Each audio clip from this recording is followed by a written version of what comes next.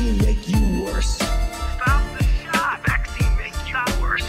And there are diseases. There are diseases. In which you vaccinate someone, they get infected with what you're trying to protect them with. They get infected with what you're trying to protect them And you actually enhance the infection. What happened to my body, my possible choice, thing though. you could do.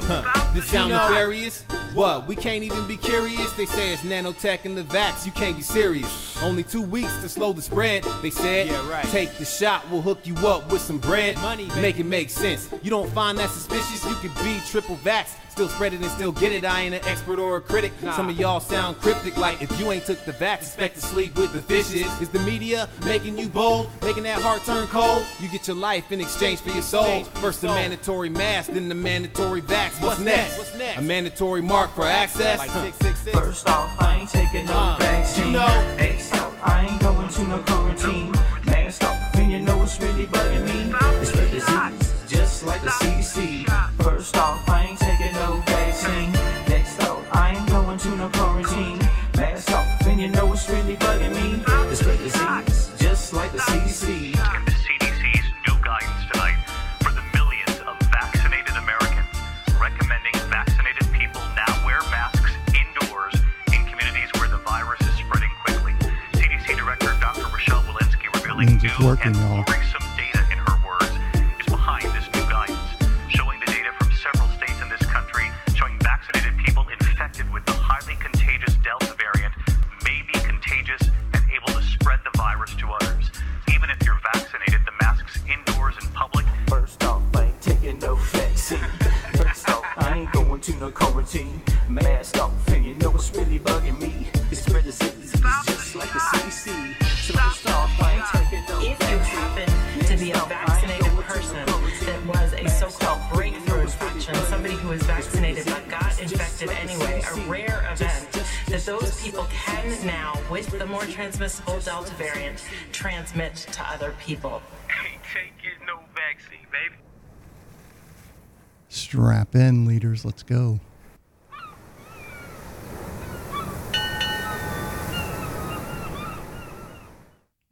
Good morning, good evening, good afternoon, wherever you are in the world. I'm Sam I Am. Welcome to the Lifeboat live stream.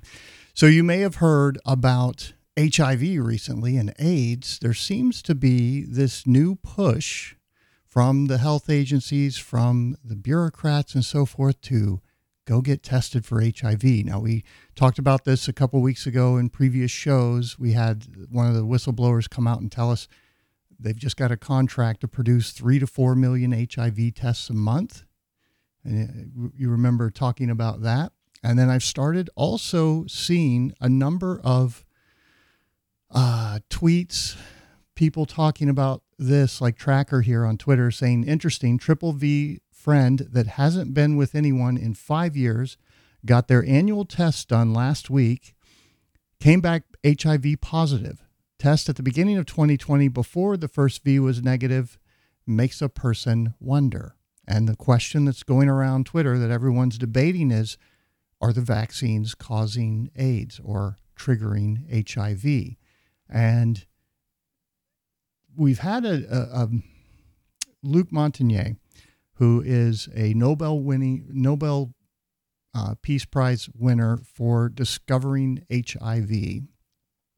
He passed away last week, and this sent me down with a tweet from Dr. Len Flynn's fan account. Sent me down a rabbit hole with HIV to really look at it, and I think you guys are going to be stunned by what we see. So I've taken and cut up a HIV documentary or an AIDS documentary where somebody like me went out and investigated and talked to all the experts, and I think it's pretty revealing. And what it's going to show you is that they are running the exact same playbook as they did for AIDS. Coronavirus was like their second, hey, we got away with it last time. Let's go big or go home and do it again. And that's exactly what they've done here and what they are pushing. So let me see if we also had this right here. This is in Australia. Really wanted for Christmas was a local vaccine, but So they tried to produce their own vaccination or vaccine for Australians, right? Trying to save some money. But turns out Queensland vaccine will not be able to proceed. 50 million planned doses scrapped after triggering false positive results for HIV. As in science.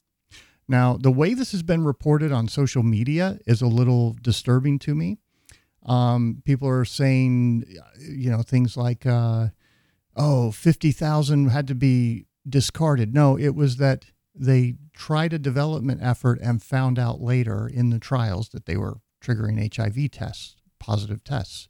So they had to abandon the effort, okay? Things don't always go right. It's certainly a tough day for the team. The UQ vaccine applied a molecular clamp closing the coronavirus spikes using an HIV protein which falsely triggered infection markers. Everybody who had the vaccine did show some level of false positive result. One of them, Mel Stott. I can totally understand where they're coming from, but I still have no concerns about my health or anybody else's health. Everything's fine. The vaccine was proving effective in trials and the participants were at no risk, but the risk to vaccine confidence was the principal issue here. Vaccine expert Professor Nikolai Petrovsky said, we didn't expect it to have people start testing positive for HIV, but we're sure it's not a problem. You should just, it's a perception problem. That's all. Really wanted for Christmas was a local vaccine, but the University of Queensland issue here. Vaccine expert Professor Nikolai Petrovsky says he raised the alarm early. Our feeling was it was too experimental a technology to be rolled out. No warnings were ignored at all. Professor Murphy says the risk of false positives was always known but considered small. Unfortunately, it just became a bigger problem than anyone had anticipated. Really wanted for Christmas. By bigger problem than anyone anticipated, people started talking about it and it scared the hell out of them. And they said, I'm definitely not taking that. So they had to scrap it. Otherwise, they were just going to push it right on through and give people this gene therapy that causes them to test positive for HIV. Now, what I've learned about HIV has just blown my mind in the last week, and it all comes out of Luc Montagnier's death, because he discovered HIV, and what he says about it is that it's a secondary infection. HIV is not the cause of AIDS. Now, that's heresy, of course, according to the health experts out there. They will tell you, no, HIV is definitely the cause of AIDS. But we're going to see what a crap argument that is in reality here. Christmas was a local all right. Oh, no, I want to go. There we go. Now, why are these positive tests happening? Okay. What we're looking at here is a model of the spike protein showing the genetics involved. And you need to understand this very, very well. I know we've shown you this before and talked about it before, but what we have showing up between SARS-CoV-1 and SARS-CoV-2 are primarily these four alterations. Okay. And the first three are HIV, are HIV inserts, basically. They're on the three corners of this spike. It kind of looks like a flower with three petals. And on the tips of the petals come to a point. You've got the three HIV inserts repeated on each binding site. And I also learned, I think these blue coil things in here are part of the fusion process. They're like drills that will help it penetrate a cell and get into it. And then the fourth thing that happened here is these little green leaves here down at the bottom.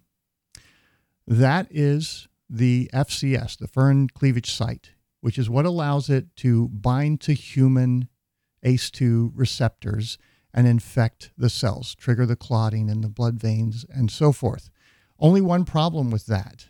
Bats' FCS is not able to attach to human cells. It doesn't work. So what we literally have in the wild spike protein of the SARS coronavirus 2 between number 1 and number 2 is all 4 of these things, these 3 HIV inserts, the FCS, which also has some HIV genetic code in it, along with a 19NT gene sequence from a Moderna patent that was patented. It was actually in several patents from 2014 to 2018 before SARS-CoV-2, came out of this bat Panaloan orgy that they apparently had. With all of these enhancements to make it more infectious, more pathogenic, more deadly, like they were trying to do gain of function research or something. So that's probably why people are triggering positive for HIV. What does it mean? Well, not much, apparently, but I'll leave you to decide for yourself. Okay. So further on this, if you want to go kind of down the conspiracy rabbit hole, there's all these deaths of people who were involved in HIV research. Now, Luke is the latest one from last week. He's also, I think, 79 years old or something. I mean, he lived a full life. I don't think he was bumped off or anything. But you had a number of researchers who were going down to an AIDS conference that were on the flight MH17, the one that went down in the ocean and they couldn't find and didn't know what happened to it for weeks and weeks. They've died. So you have the inventor of the PCR test who, when it was used to diagnose HIV, was saying this is an inappropriate use of the test. He said the same thing about coronavirus, and then he got really sick and died. There's been a few others in there. So we are actually going to put, going to put the tinfoil conspiracy theory hat on, and we're going to look, if my things will work. There we go. At a little movie here. This is Team America, World Police. If you haven't seen this, it's a little puppet movie. It came out in 2004. Now, that's important. And they're putting the F back in freedom, baby. Yeah. So they had this movie out. Let me see if I can get it to play. There we go. And I think this thing is full of clues, right? Like, there's a lot of little things in here. This whole movie is just a scathing commentary on U.S. foreign policy, the government, what they do, and so forth. But I think there's far more to it. And so I'm going to, wearing my tinfoil hat here, I'm definitely not putting one on. We've all seen the memes from Alex. So no thanks. But I'm going to put that hat on and walk through this and tell you, if I were in a conspiracy mindset, what would I see? Well, right off the bat here, we're in Times Square. There's the Theater Development Fund. The fund is telling us, oh, okay, this has corporate backers and deep state money and black budget op money, right? And we see up all the propaganda and so forth, and there's all kinds of clues. And I want to stop here for a minute because you never know when you might miss a pair of juicy clues, but I don't see anything. I mean, there's the 2 beautiful women, and then Virgin. Maybe that was a clue about what this whole thing offers. And then here we're seeing all these big name brands saying they're behind it. And we go down here to Lease the Musical. Everyone has AIDS. Where he's got a message for us. AIDS, AIDS, AIDS. AIDS, AIDS, AIDS, AIDS, AIDS, AIDS. He's telling everyone they have AIDS. The audience is sitting there eating it up. They love it, right? And of course, this isn't the ending of the film. Okay, this is in the early, the first act, really. So you have this Theater Development Fund, so funded by deep state money, right? Down here running this theater district. And what is this thing? Well, that's what it's showing us here. And so this is the end of our story. And everyone is dead from AIDS. It took from me my best friend, my only true pal, my only bright star. Well, I'm gonna march on Washington. Lead the fight. Now, march on Washington, and there's Washington. Who is this guy? He's the CIA. And charge the brigades.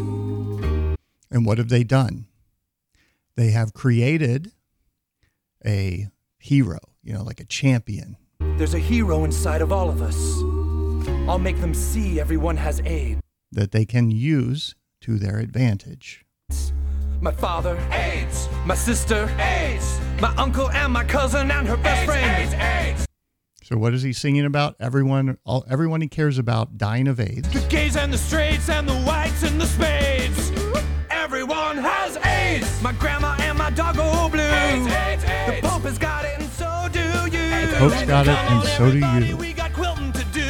We're gonna break down these barricades. Everyone has AIDS, AIDS, AIDS, AIDS, AIDS, AIDS, AIDS, AIDS, AIDS, AIDS, AIDS, AIDS, AIDS, AIDS, AIDS, AIDS, AIDS. So, did they drop an Easter egg in here to tell us this was coming? Maybe. Now, what do we have going on right here? He's looking at a picture of his family. You can hear something's not going right in the background. There's some screams and so forth. Get it off of me, get it off of me. Of course, he just sang on stage that everyone he loves died of AIDS. And since we've got the tinfoil hat on, of course, MK Ultra, the mind control program that the CIA ran, it would find people who had childhood trauma, and then it would torture them so that they would develop split personalities that they could use to their advantage. So this whole thing is a breeding ground for people that they can use. Hello, young man. Of course, we've got Congratulations on a Smoking Man from the X-Files with his cigar, with his cigarette, and standing in the shadows. terrific performance. Oh, thank you. I don't believe we've met, Mr. The name is Spotswood. Spotsworth. He's the recruiter for the CIA to spot talent that would be of value to them. Well, nice to meet you. And you are Gary Johnston, all-American actor who graduated Iowa University summa cum laude with a double major in theater and world languages. You've been at the top of every acting class since you were a child. Top gun actor. So, world languages and acting, meaning somebody who's good at portrayal. Like, that's what good actors do. They make you believe in their lies because they're not this person, but they make you believe that they are. So he could very well be a Manchurian candidate that the CIA groomed and developed, just like Obama, to play these roles that they want, right? And this is what this movie is, this one little scene is laying out here for us.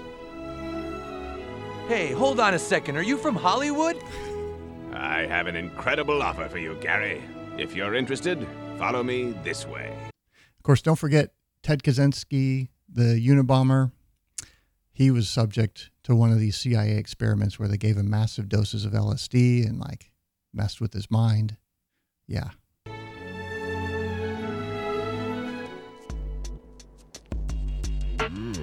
Please, Gary, step into my car. I love this. Oh, I get it. I'm supposed to get in your car and let you put your finger inside me. Then if I go down on you, I get a movie part. That's Harvey Weinstein before Harvey Weinstein came out, right? Describing Hollywood here. No, I just want to show you something. Yeah, I'll bet you do. Please, Gary, I'm not from Hollywood. I'm not going to fuck your mouth, and my time is extremely valuable.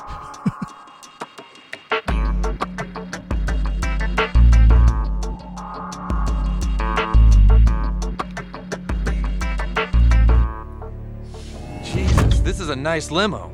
Yes, it is. Now suck my cock. Just kidding. Those are the jokes my girlfriends have to put up with all the time. Which might be why I'm single, but probably not. Okay. So there you go. Like, that's what that whole thing laid out for us, right? Was how the CIA goes in and funds these efforts, grooms these assets for them, gets them in the right, approaches them in college, picks them out there. There's several examples of that, right? And then uses them to do their bidding around the world and does who knows what kind of mind control and drugs and whatever else, their technology they're using. There's no telling at this point. So take that off. We'll come back to that later in the show, because the same thing is happening right now with COVID, with this whole natural origin lab creation versus lab creation theory. Like, nobody can explain how the Moderna patent jumped off the pages and into the FCS on SARS-CoV-2 for the first time ever from a bat that can't have FCSs that infect humans. Nobody's got any explanation for that, but it's definitely came from the bats 1,500 miles away and not the laboratory doing the gain of function research, right? So this is from the AIDS documentary. It's about an hour and a half. It's on YouTube. Somebody in chat, if you don't mind finding the name of this, if you know it. I don't have it written down. I can't remember what it is, but I'll get that to you later on in the show. I've taken some clips out of it, and I want to show you kind of what went on during this whole AIDS epidemic and how they learned to game the system, because that's what HIV was. It was, I think, one of their early attempts at selling a giant lie to people and manipulating with all the levers of government that they could muster, doctors and nurses and researchers, to push for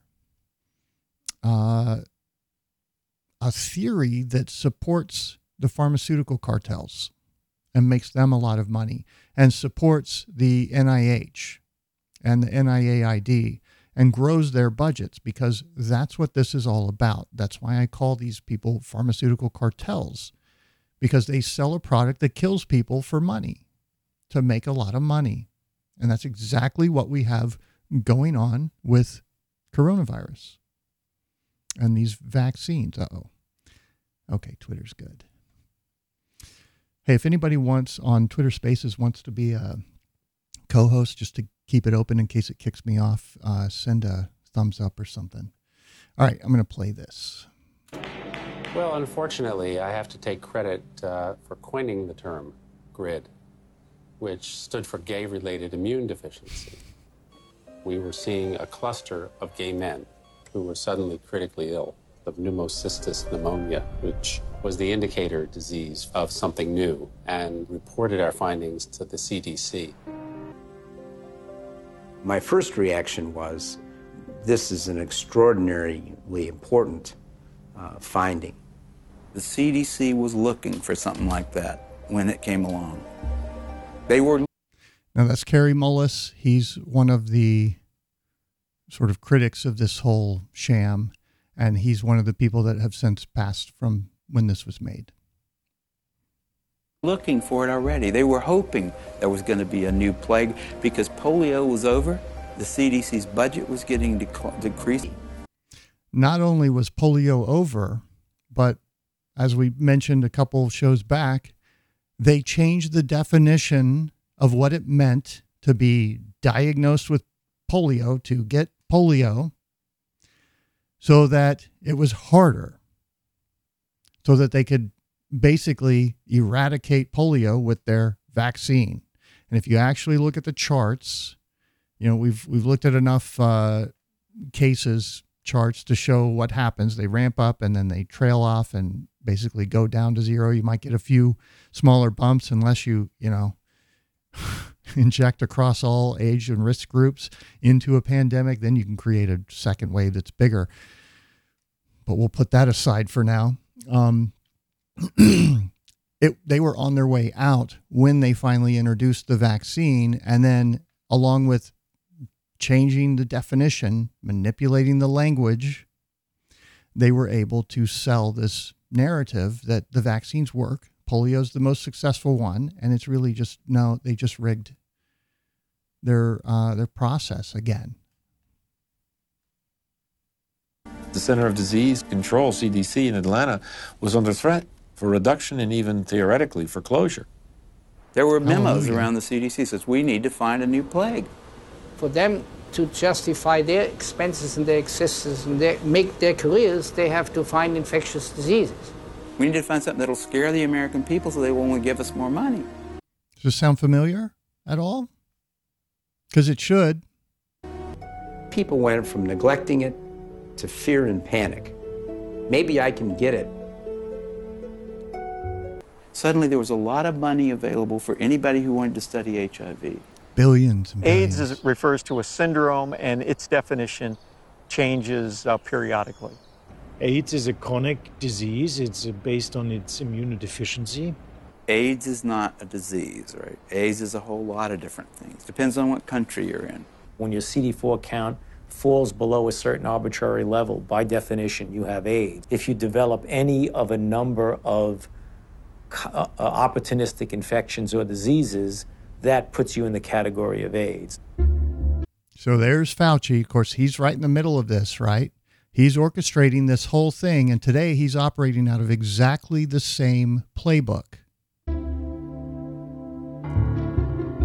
Changing the definition. What is it? We don't even know what AIDS is. AIDS is so hard to define because they change the definition of it every year.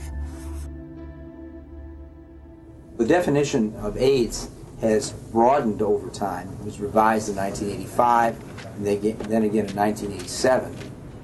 The changes in the definition have been political. Every time they change the definition, the numbers go up.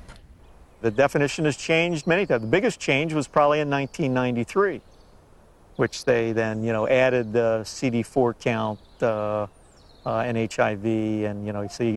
And of course, what are they doing with SARS-CoV-2 and the vaccines? Well, it's about the antibody count. Look at this one indicator here. This is way up, so therefore you're protected, which is the most ridiculous thing ever. You could not even be ill, but if you had a CD4 count consistently below 200, you now had AIDS. Sounds like the hospital testing, doesn't it? You go in for a car accident and you test positive for COVID, and now you're a COVID case. A closer look at the Centers for Disease Control's documents reveals that AIDS numbers actually declined in 1993. Uh-oh. But a retroactive definition change increased the estimates by more than 100%. Look at that. We have an epidemic going on. We need some money. We've got to fight this. It's going to get out of hand. The more diseases they could lump into this AIDS syndrome, S stands for syndrome, the better the chances are they get patients under that umbrella. The more patients they could catch. On scientific decisions, but politics and capitalism and reimbursement comes into play. For example, a person with hepatitis C, even say here in San Francisco, if you've got hepatitis C and only hepatitis C, you're shit out of luck. Having an AIDS diagnosis. But if you have hepatitis C with a positive HIV test, then you have AIDS. And that, ladies and gentlemen, comes with some privileges. Hepatitis C, even say here in San Francisco, if you've got hepatitis C and only hepatitis C, you're shit out of luck. Having an AIDS diagnosis, I get a free apartment. The city of San Diego pays my apartment. Nice. I can have the state of California pay for many medications related to HIV. I get Social Security benefits. I can get discounts on my supplements at the local health food store. Nice. I also get food stamps and in-home supportive cleaning services. So I was basically a healthy person walking around, and I had all these wonderful little perks, Oh, free parking right up front. That's nice. Looks awesome. I want AIDS, don't you?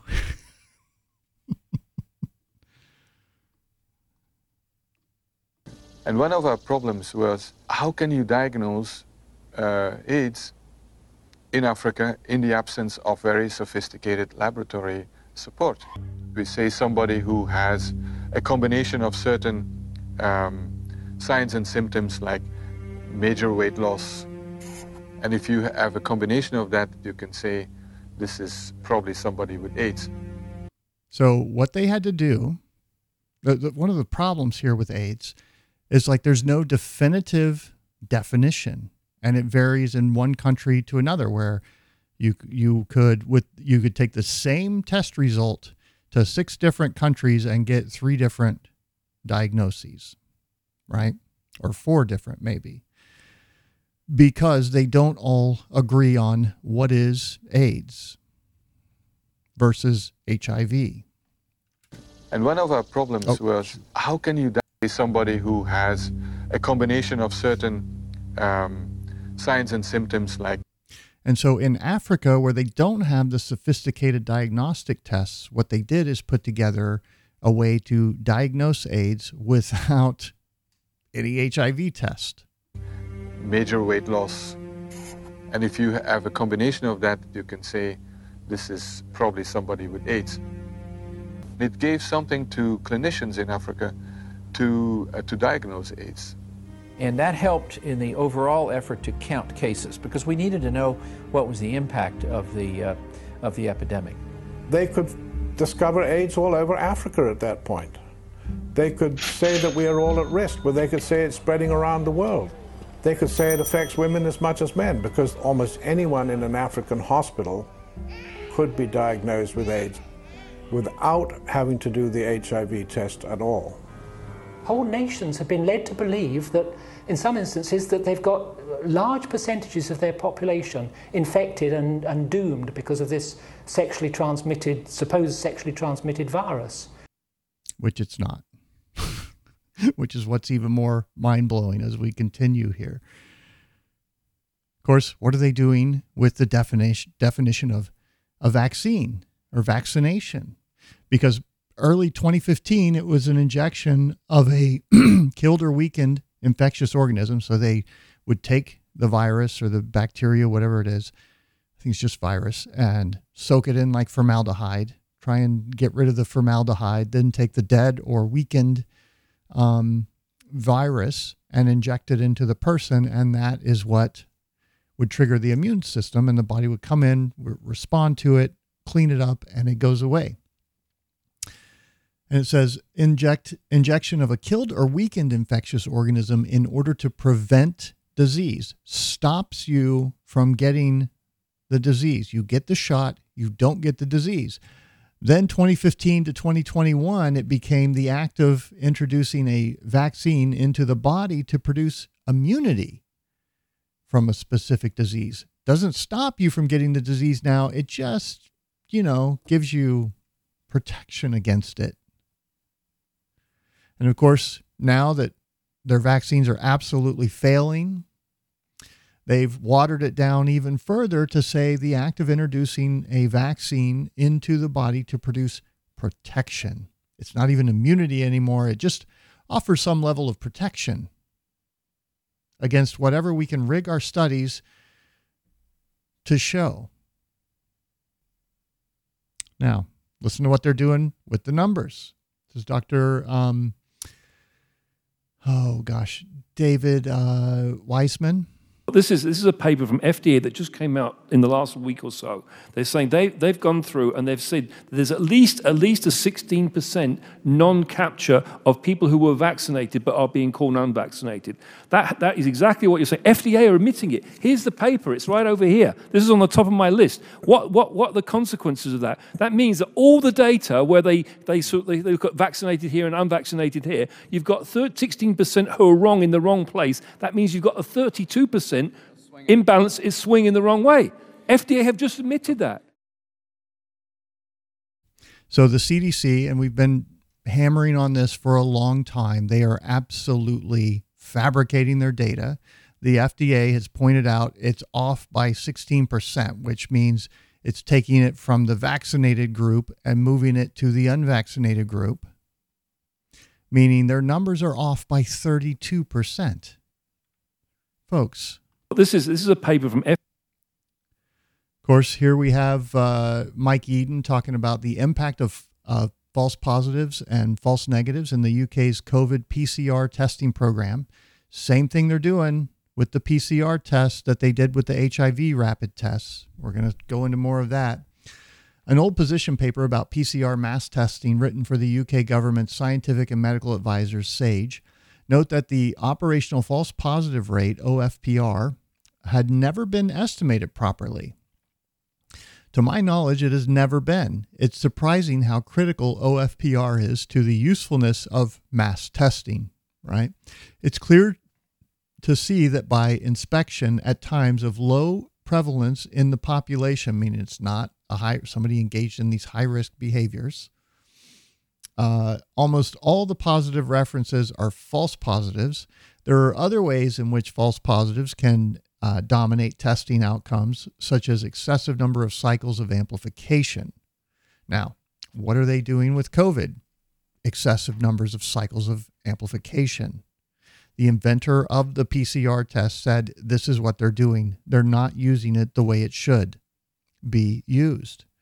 Before COVID hit, Fauci would say 23, 24 cycles. When you get beyond that and you get false positives, what are they doing? 35, 40, 45. Until the vaccines rolled out, then they created a two-tiered testing system where the unvaccinated, they get cycled 45 times, and each cycle is a doubling of the genetic material to make it more abundant so that it triggers a positive test, right? So that's what they're doing. 45 is not the standard. Someone's saying in chat, that is the manufactured number that they used to falsify and give them the false positives that they needed to create the pandemic and to sell the lie, folks. Okay? So once the vaccines rolled out, test the unvaccinated, cycle it to 40, 45. Test the vaccinated, it needs to be under 26. So they created a double standard, same test, same virus, but if you've been vaccinated, you have to have a whole lot more, several thousands of times more of it in your body to be considered a positive test. If that doesn't show you what a complete fraud their testing is, I don't know what will, folks. Of course, here's the numbers from the UK, and I'll blow that up so you guys can see it.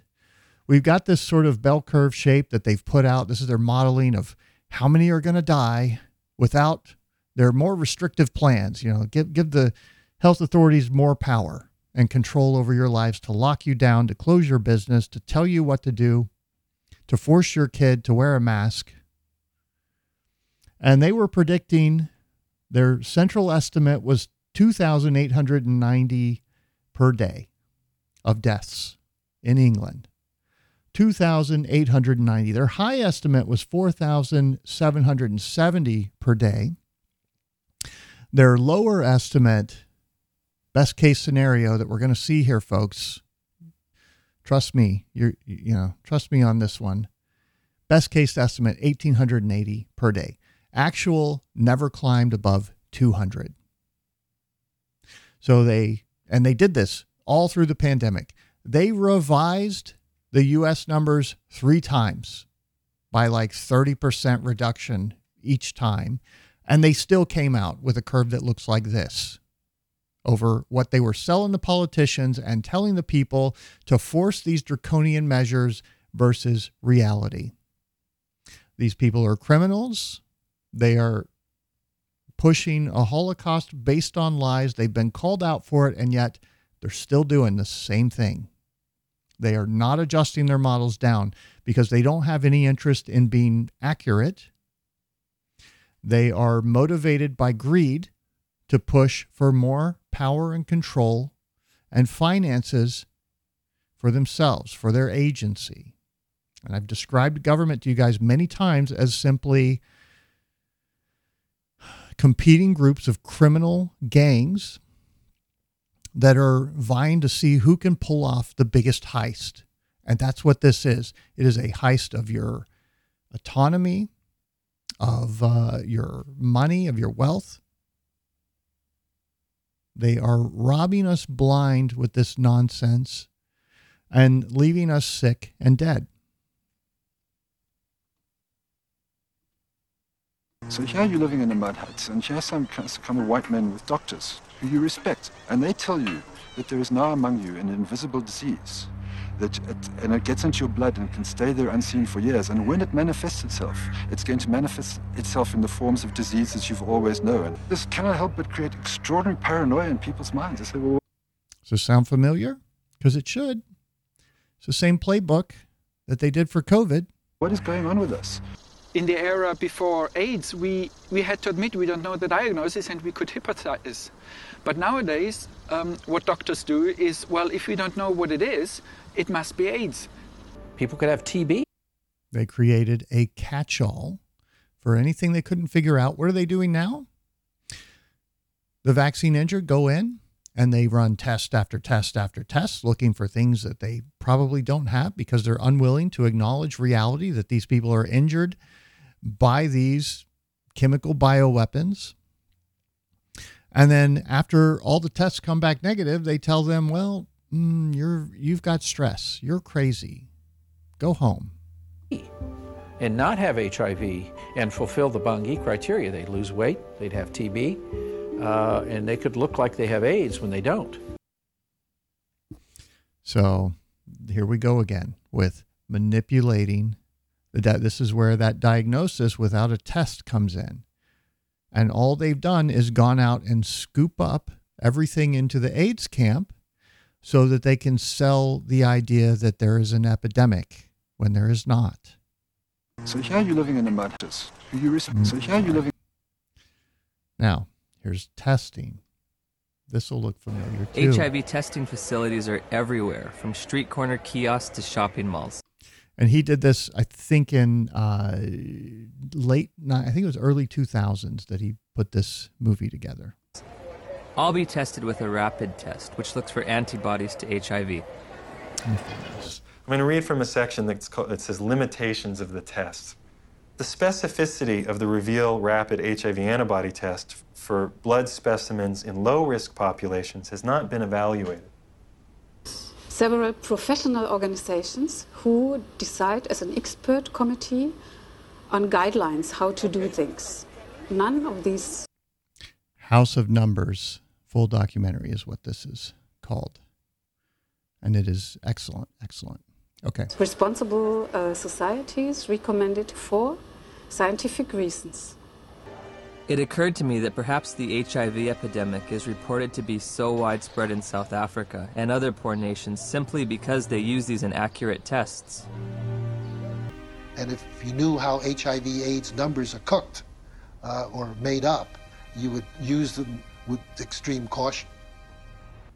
There can be mistakes from the antibody test, and there are conditions that can cause the test to be inaccurate.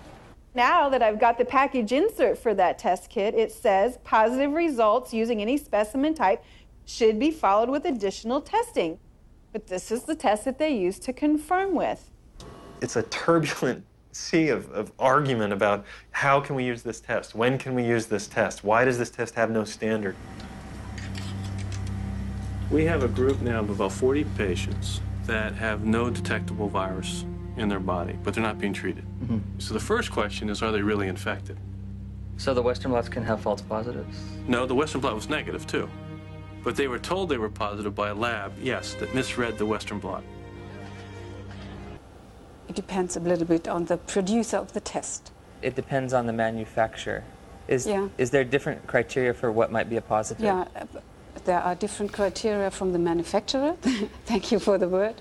And also there are sounds very scientific, doesn't it? That like the manufacturer gets to make up what determines a positive outcome? Guidelines from the WHO and UNAIDS. Like what they're detecting that determines whether or not it's AIDS? Well, HIV infection is diagnosed with... Now, here's the CDC guy, right? So just about everything that's coming out of his mouth is a lie, most likely. It's what you should assume, listening to the CDC, given their current behavior. Rather now routine laboratory tests, which for which there are criteria for diagnosis established by the manufacturer. It's funny, FDA. Hilarious. They know that this thing is bullshit, folks. And now all of a sudden they're trotting it out. Why? We're getting there. HIV testing facility. Oh, come on. Other people would be tested, also from outside of risk groups. Let's roll out the royals and encourage everybody to get tested, regardless of the risk group. Now, in that last segment there, if you remember, the guy was asking about, because he's in a low risk group, he's more likely to get a false positive. Look at the messaging now coming from Prince Harry here. Surely the people that were within those risk groups will feel more comfortable to be tested. So therefore, every single one of us has a duty, or at least an opportunity, to get tested ourselves, to make it easier for everybody else to get tested. And then it just becomes a regular thing like anything.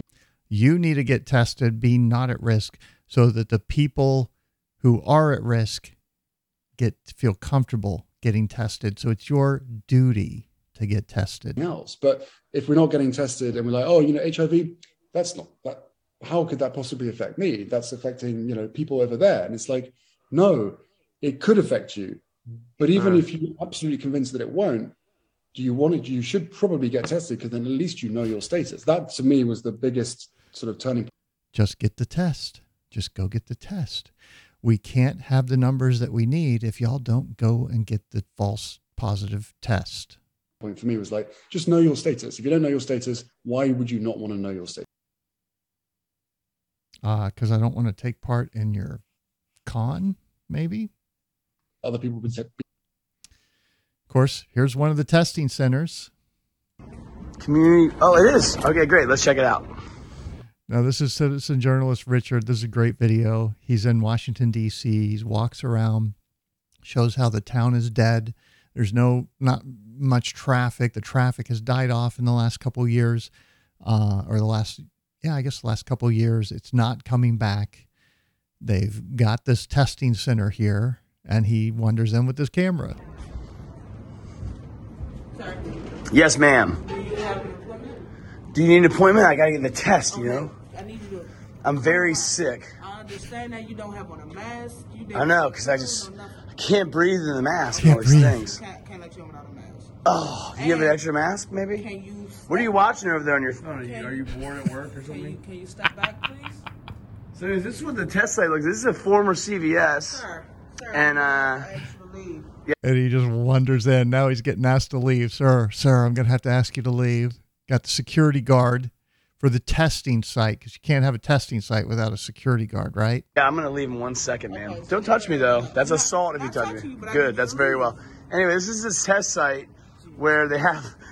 And you can see it's empty. There's like 3 people and looks like 5 or 6 testing stations. Of course, all these have to be manned by staff that they're paying big bucks to be there, right? They have I guess they started testing for COVID or something. I'm not really sure. But this is a joke. Okay. Look at this. Look at these people. Can you please leave? And this is a formal CVS. You see the refrigerators here, and there's no one here. Sir. It's remarkable. This continues on. Why are people still doing this? Why are people still Stop. And this is a security guard, like no uniform, completely extremely obese woman. And so this is Now, a lot of, especially, this surprised me, the females in the audience did not like that comment. But I'm going to defend Richard on this one, because he didn't say you're a fat ass. He said extremely obese, which is a clinical diagnosis, right? And it's pretty obvious looking at her that, yes, clinically she is obese. He didn't use a derogative term. He used a medical term. And what we know, what we've known for a long time, is that being obese puts you in one of the highest risk categories for having severe reaction to catching COVID, being hospitalized or dying. It puts you at a much higher risk of hospitalization and death being obese. So he's pointing out, She's been here for who knows how long. Morbidly obese, putting herself at the highest risk and not really doing anything about it. And I don't mean no offense by that, but you should probably change some of your habits. And so, yeah, True. you know, this is what it looks like here. So don't tell me that I need to wear a mask when you're in the highest risk group of something you could do something about, but you choose not to. Okay? You don't get to endanger your own health and then lecture me about my health. That's not how this works. You got some zombies still getting the test done, I guess. And she's watching her video here on her cell phone. She's got her Twinkies or whatever these things are called. Eating crap. This is the latest in Washington, D.C., guys. Ma'am, why are you still playing along with this game the government's telling you to play along with? I'm just trying to work. For a paycheck. For my family, from home, that's all. Do you And here's the problem with that. We're paying for that shit. This is a fraud. We're paying for this garbage. And these people are all going to defend their actions because their paycheck comes from this lie. believe in this? Look at this. Ma'am, you're working security at this place where no one is. Please, just leave the premises. That's all I'm asking. I'm leaving, but this is a joke. Look at this. Are you coming for a test for something that doesn't exist? There's one of the staff telling him to fuck off. Oh, you're a nurse that continues to lie. Did you do TikTok videos? Were you one of the nurses doing TikTok videos? I want to know. Did you do the TikTok videos, lady? When the hospitals are empty and you lied to the people? Yeah, I'm leaving. So that was Richard, citizen journalist. He's now on Twitter. He's got a Telegram account where he primarily posts. He travels around, does lots of great videos. That was, I think, one of his best ones. He trolled them, I think, just perfectly. And I get, people didn't like the obese comment, but we got to face reality here. That is the number one risk for having a severe reaction to COVID. And if these are the people that are put at 2 years down the road, these are the people still pushing, you've got to be afraid of COVID. You've got to do all these things to protect me when I'm not protecting myself. I'm sorry, you don't have a leg to stand on. Community. Oh. Okay, back to the documentary. House of Numbers full documentary. If it will play. There we go. Since a false positive looks like a true positive, how can you ever distinguish whether it's truly a positive or a negative? So what he's asking, in these low risk groups where you get a lot of false positives, how do you know that they're false positives? Well, that's a great question. It's going to be very hard to determine a false positive. So I take the test I guess again, they don't know. and this time my results come back marked from the lab indeterminate. I'm faced with the decision, do I want to wait 6 weeks to test again or do it right away? I opted for right away. My results that time come back positive. Took it again, came back negative. I took it again, positive. It's fraud, people. What it's happens fraud. if you're positive on one criteria? Since a false positive looks like one criteria. And of course, what do we have going on in the pandemic with COVID? Remember Elon, he went in and got 3 tests and 1 was positive and 2 were negative, or 2 were positive and 1 was negative, something like that. And of course, people who didn't even show up, like set an appointment to get a test and then cancel the appointment, and they get an email saying they've tested positive or they've tested negative when they didn't even test. They didn't go. That's happened dozens of times that I know about. And of course, we had the video of the guys in the warehouse making millions of dollars, just like the guys on the floor in the factory in China turning out masks. Remember that one from the pandemic? They're making big bank and they know it's a sham and they don't care. They're just giving the government what they want and making a nice hefty profit. There's a guy who set up testing for COVID in the U.S. and got registered and on their approved list and made a nice $25 million from it.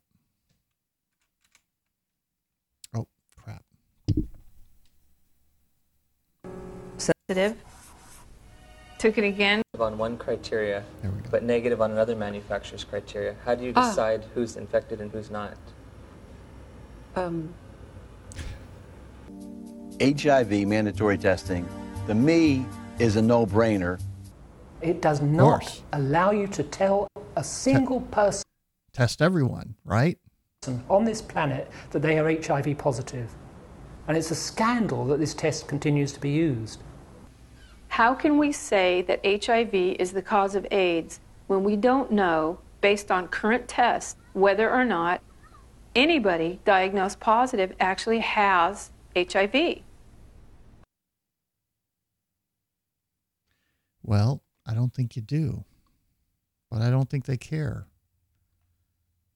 Early on, there was so much we didn't know, and we were all, well, Dr. Earls was shaking his hand. No, that's not true, Senator. We knew early on. We had treatment early on from the very first day. So Ron Johnson here, this is back at the hearing. We're going to play through some of these to kind of draw the parallels here to what's actually happening today, what these doctors were talking about in his hearing, and what happened with AIDS, because same playbook, folks. They're doing this scam all over again. He's trying to say, well, I mean, we were just doing the best we can. The health officials didn't know any better. It's like, no, we knew. We knew how to treat these things. March. Yes. That's a fabricated lie. It's scientific fraud to say that. There was treatment for inflammation. There was treatment for blood clotting. There was even treatment that we could try for the virus. There's treatment for respiratory demise. It was definitely options. But again. And so as we went on, as he just talked, and I don't want to interrupt, but just let me kind of cover on this. The respiratory viruses are gone in 5 to 7 days. To say that this corpse could contain this respiratory virus a month or two later is ridiculous. So it's been a fraud. So right there, what he's talking about is they weren't giving the bodies back to the families. They were cremating them and then giving them the ashes. And the excuse was, well, the bodies could have COVID. And it's like, no respiratory virus is going to survive. This is basic science here. Why are we abandoning basic science? And it's because they needed people scared shitless to push their agenda. From the beginning, and I don't understand why, but to go to just one more quick thing. The NIH, the CDC, and the FDA are not involved in medical education. We went through a residency, a medical school, a residency program. We have colleagues, mentors, people that we rely on. I've seen 300,000 patients. I've never called the FDA, the NIH, or the CDC one time for advice. It's not who we call. So to have them dictate our medical practices has to stop. It should not ever have been done. We've got to find a way to fight back. The public knows that hospitals are dangerous places, like Dr. Merrick said, and we've got to reinvent the wheel, basically, because our current system is the corporate practice of medicine telling doctors what to do when we already know what to do. There's a nuance, and we know each and every patient has a slight potential thing that we might do differently. And if we don't do that, we are not good doctors.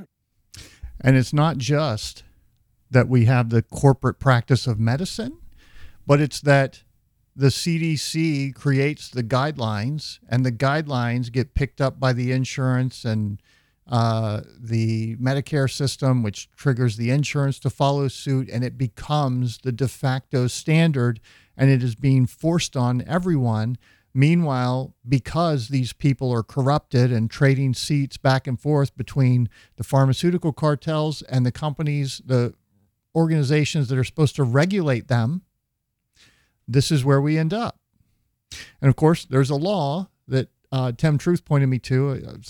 We've played some of his videos over the last couple of years that basically makes it illegal for the health agencies to say anything negative about the vaccines, even if it's true. They are required by law to lie. And I didn't believe it. And I'm like, he had this infographic. I'm like, that doesn't seem right, Tim. I'd want to see the law. And he sent it to me.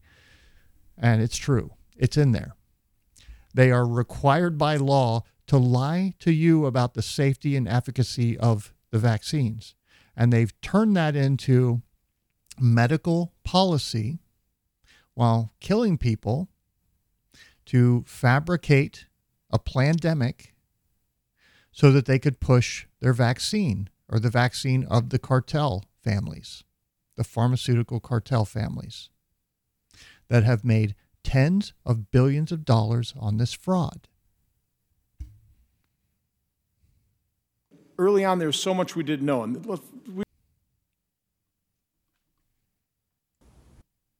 If you're an advocacy agency and you perceive low numbers to be bad, your bias may be to accept higher numbers even if they're not scientifically sound.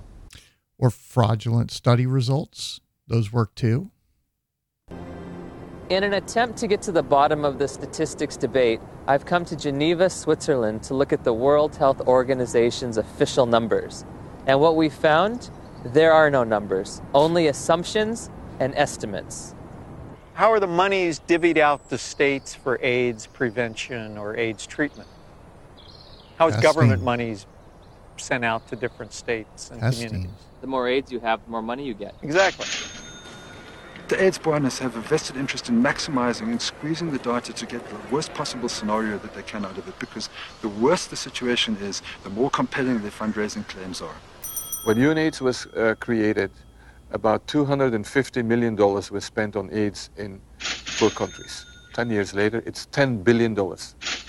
All of the program aspects and the scientific aspects of AIDS. This is not a scientific issue. This is a matter of politics. Except one unit. They kept sort of the numbers unit. We are really doing a... Did you catch that? He was talking about the CDC divesting themselves except for the statistics. Why? What do we know the CDC is doing today? They are putting out fraudulent numbers. We look at hospitalizations. Dr. Peter McCullough points this out. In fact, I could probably find it here fast enough. That's a good one to do. He mentioned it. I know. Let me see. Oversight failed us. We should never have the FDA and CDC be a sponsor of a public program in administering a product. It has been a giant and colossal mistake. We should have had a separate body, a government body, be the sponsor of the vaccine program. The vaccine manufacturers can supply the products, and then we needed the separate Data Safety Monitoring Board, Clinical Event Committee, and Human Ethics Committee there in oversight. And if this would have happened based on the emergence of unexplained deaths, I am testifying today that the program would have been shut down in February because of excess mortality. Dr. Carey. The NIH, specifically the NIAID division of the NIH, co-owns the patent on the Moderna vaccine, and 6 members of the NIAID get royalties from the profits into their personal pockets, not to mention the entire budget of that program. Are you sure of that? I'm sure of that. Yeah. It's publicly available information. Okay. So you have the public health scientists mandating the policy through their recommendations, right? And the federal government puts its weights behind their recommendations and turns those into requirements for anybody as far as their octopus tentacles can reach out and grab to force all of this stuff and coerce this stuff on the people, to grant them more power and authority and control over your life. This is not about COVID, okay? This is about them taking the ultimate control over you and your life and turning you into this slave, in this dystopian nightmare. Major disservice to say it is not as bad as it looks like, because actually it is much worse. 1 month after my interview with Dr. Piot, the Indian government slashed their estimates by nearly 60%. Oops. Shortly thereafter. Sure, that was a big coincidence. He goes in there asking questions about how are you guys counting AIDS, and they decide to, well, we better slash it by 60%. What did they just do with the hospitals when that was questioned? Because they're spam testing everybody with these false positive PCR tests so that they can ring the cash register and throw an extra 20% bonus on the bill for a COVID hospitalization. The same exact thing. UNAIDS acknowledged they'd been overestimating global HIV statistics for more than a They came out and said 40 to 60%, depending on the area, were not hospitalized for anything related to COVID. And like, well, we're just learning. I mean, 2 years, we haven't had a lot of time to really look at the data yet. I mean, that's our job, but. Decade. And I call on you to double our initial commitment to fighting HIV/AIDS by approving an additional $30 billion over the next 5 years. Yes. Fight Global it. corruption. And it's just them ripping us off, feeding this machine. This is the medical gang of the, criminal enterprise of the federal government running their big scam on all of us to rip you off, to rip us all off, to leave us with a dollar that buys less because they've printed money and spent it on themselves and their buddies. That's what this is about. If you're an advocacy agency, what the FDA and the regulatory authorities all over the world allowed was for Pfizer to collect data involving unrelated RNAs, other candidates, amalgamate it together, and submit it as a package. And in those data, which are not according to good laboratory practices, they did demonstrate that these lipid nanoparticles go all over the body, just as Richard is saying, and oddly, they seem to differentially go to ovaries and bone marrow, but ovaries relative to testes. And it's important everybody kind of latches onto this and they say, oh, there's spike protein in the ovaries. No, that's not what they measured. They didn't ever measure spike protein. What they measured was the lipid component, these synthetic lipids, which is the other thing you didn't mention in this cocktail. Okay, these synthetic lipids go to ovaries. Now, who cares? Well, we do know that, and the CDC now finally acknowledges, after women all over the world complaining about their altered menses, these alterations in menstruation were believed to represent hysterical women. The CDC is now. So what is he saying here? I've lost my train of thought. Let me just play it some more. Now acknowledging it. Hold on, I'm gonna back up. And the CDC now finally acknowledges, after women all over the world complaining about their altered menses, these alterations in menstruation were believed to represent hysterical women. Which is the same diagnosis the vaccine injured are getting across the board. When the tests don't show does not compute. We can't figure out the treatment plan according to our corporate masters here, which have co-opted the hospitals and turned them into this one-size-fits-all. You will check for this, and then you will do this. And that is our procedure. And they've taken away the doctor's ability to practice medicine. CDC is now acknowledging it. Hormonally, the ovary drives menstruation. When we're seeing altered menstrual cycles, we're seeing the phenomena of postmenopausal women starting to bleed.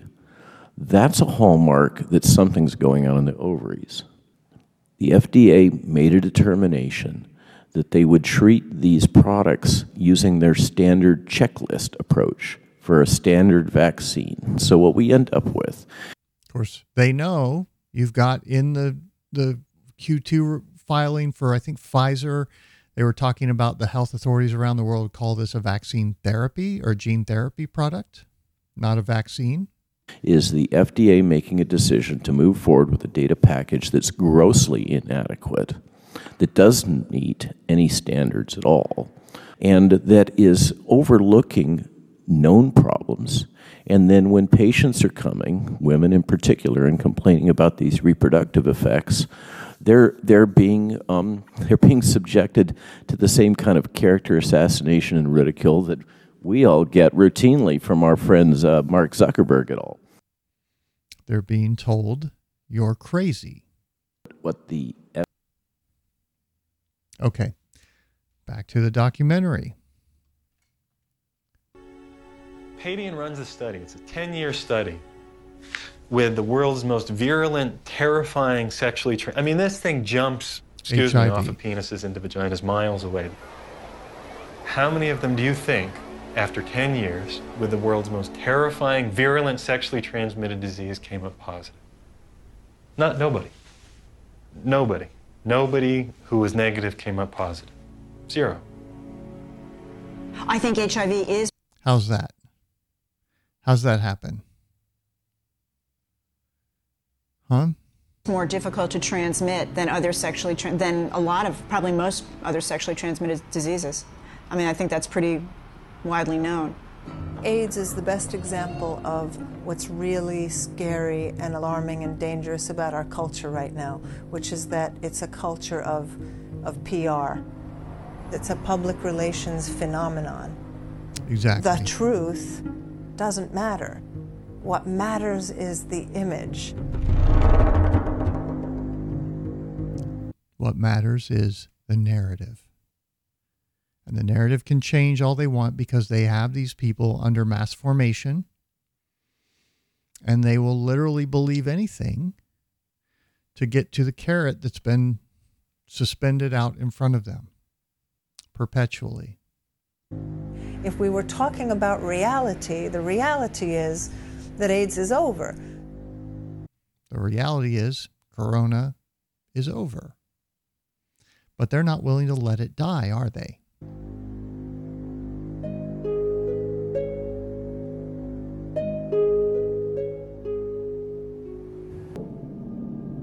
In 1983, Dr. Luc Montagnier and his team of researchers identified what they thought might be the cause of AIDS. This is what he won the was Nobel excited Prize for. because we knew it was a new type of virus, not shown before in men, and very likely to be the cause of AIDS. Of course, at that time, we didn't have the full proof of what's the cause of AIDS. The conference was held before any of Robert Gallo's papers were published. So what happens? This guy at the CDC has everyone running everything through him. He gets this report sent to him and then 6 months later claims it as his work. Published. Therefore, before any other scientist had a chance to review them and look at the evidence and see if he got it right or wrong. And would, quote, collaborate with them. But should you have any broader view other than his personal glory and your personal glory, this was not a scientific pursuit in any way. The U.S. Department of Health and Human Services decided from now on, we are only going to fund AIDS research that assumes that Robert Gallo's virus is the cause. I didn't think that HIV in 19... So now, acceptable thought is determined by this organization that has the monopoly. This is why these monopolies are so dangerous and why they have to be eliminated, or we're just going to leave this for future generations to deal with down the road. And maybe they lose. These monopolies that allow them to force one solution on all of us get co-opted over and over and over again, and then used to do the bidding of some not so great people. Right? And if we don't fix that fundamental root cause, you're pissing into the wind. Okay? If you're going to tell me we're going to elect this, we'll put new checks in place, oh, fuck you. This is your first rodeo. They will work around those and make them irrelevant because it depends on what the definition of is. 1984 was the cause of AIDS. That's why I did the study comparing gay men with Kaposi's and gay men with pneumocystis. I assume there must be something else. Well, guess what? Padian runs a study. It's a 10... It's very important on the why question to look at the way in which payment structures have created perverse incentives for hospitals, the way in which a COVID hospitalization was paid more than someone with the exact same problem, exact same symptoms than another hospitalization. So I go treat a 22-year-old woman who's in the hospital for suicidality and a positive COVID test. And so she's in isolation, has zero COVID symptoms. She shouldn't be on the medicine floor. She should be on the psychiatric ward. But the hospital's getting paid a lot more for that hospitalization simply because she had a positive PCR test. I actually had a meeting with my CEO and CNO at Methodist in Baytown. They called me into this meeting where... Now, this is Dr. Mary Bowden. She's been on the show a couple times. She's there. This is her nurse that she hired from, that was fired for not taking the vaccine from Methodist Hospital. And she's talking about what happened, or might have been because of these, her speaking out, basically. They sat me down, they threatened me, they told me I had to stop. They could fire me over this because I was soliciting. She was going and sharing information about the adverse reactions to the vaccines and some of the risks and things. Should be able to express that kind of, those kinds of issues or concerns. But they shut that down and created this environment of intimidation. Why? Because they can, because the whole system, the medical licensing and so forth, has been monopolized as well. The practice of medicine, you can't practice medicine without this monopoly, government-granted monopoly and enforced monopoly, giving you permission.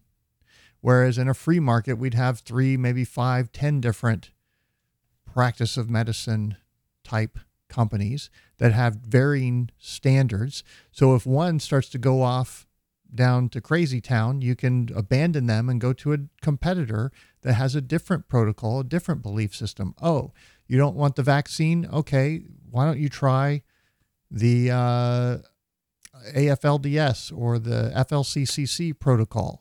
And go see one of their doctors who's licensed by that bigger organization. And they believe in things like ivermectin, monoclonal antibodies, HCQ, hydroxychloroquine, budesonide, and corticosteroids that are at effective doses, unlike the hospitals. So that's the freedom of choice that's being denied because they've built all of these monopoly structures to control the paradigm. And you have to recognize that as the reality. That is why there's no fixing the system. These things have to be raised to the ground and alternatives allowed to flourish in their place. And I think we're going to go through that process, but we need to understand that's the process we're about to go through. You know, like Cliff talked about, I saw a clip, I haven't watched the newest episode where I think this was in, but he was talking about this phase that we're going through and or going into, and I agree with him on this, where this all comes out. Have you noticed how fast and hard this news is coming out now from the mainstream? We're going to get into the comedian that fell and cracked her head open, or cracked her skull, and didn't think it was vax related, and then found out, oh, Bob Saget died of a contusion where he fell and hit the back of his head on something. I wonder why.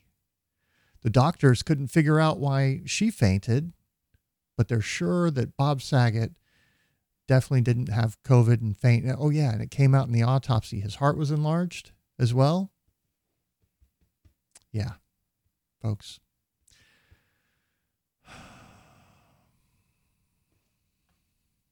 All right, let's keep going. And I told them, I said, well, what if I went to the public? What if I went to other hospitals? What do you think they would say? He looked me in the face and he said, I strongly advise you against that. And he even told me 100% compliance was more important than my individual autonomy as a nurse. And that is a huge medical tyranny. Huge slap in the face. Medicare really sort of sets the table and sets the rules by which the hospitals operate financially, and the other third-party payers that reimburse the hospitals follow suit. And then after I got so public, basically other doctors, whistleblowers were coming to me to share information. So I've seen text messages, I've seen emails where Methodist Hospital threatened their doctors.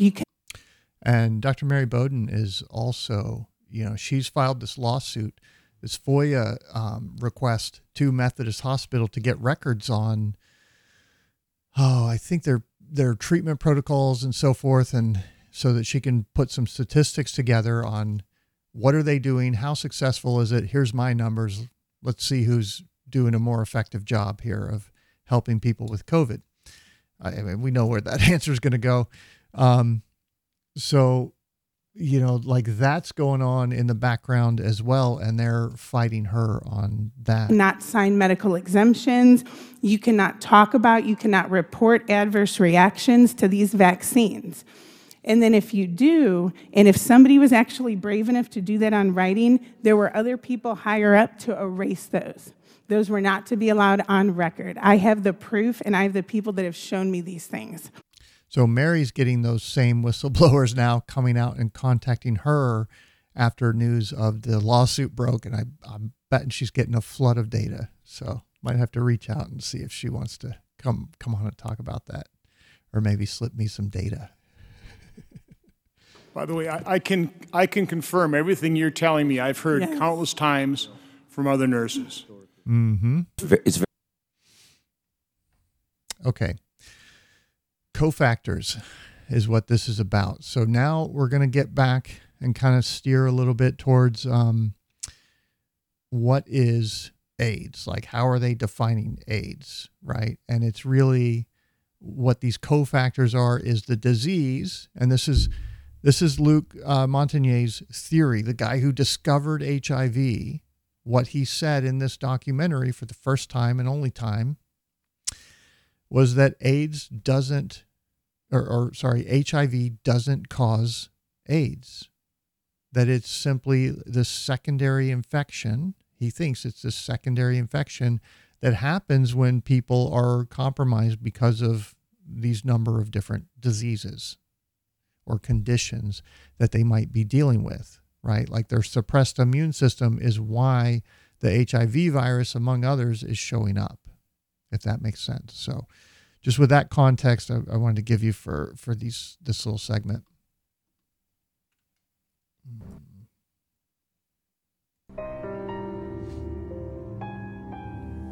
I'm a promoter of the role of cofactors in AIDS. Well, cofactors just says that the cause of a disease is by more than one factor. Just simply being infected with HIV is not going to do it. You need certain cofactors. Cofactors are not necessary. Dr. Fauci would say HIV causes AIDS without the need for anything else. That's kind of ridiculous. The data that indicate that any different type of infection like mycoplasma or something like that is a necessary cofactor. I believe those theories have been debunked. They have been debunked. I've debunked them. We're not even going to discuss them. I can't tell you why they're debunked. I'm just going to tell you that they're debunked, and then we're moving on. Next question. James Torres, what does he mean that there are no cofactors? Where's he coming from? There's cofactors for everything. We've got the same thing happening today with these doctors and researchers and scientists. Cofactor implies something specific. And it really gets us off into tracks that are wandering. Oh. Gallo. That was one of the officials, right, pushing the lie. That's going to take us off course here. We're trying to stay on track, all right? And the track is that HIV is the cause of AIDS. Is it gonna change his mind? If Fauci would say here's $1 billion for alternative theories of AIDS, you wouldn't believe what's going to happen. A lot of HIV researchers overnight would would start cofactors.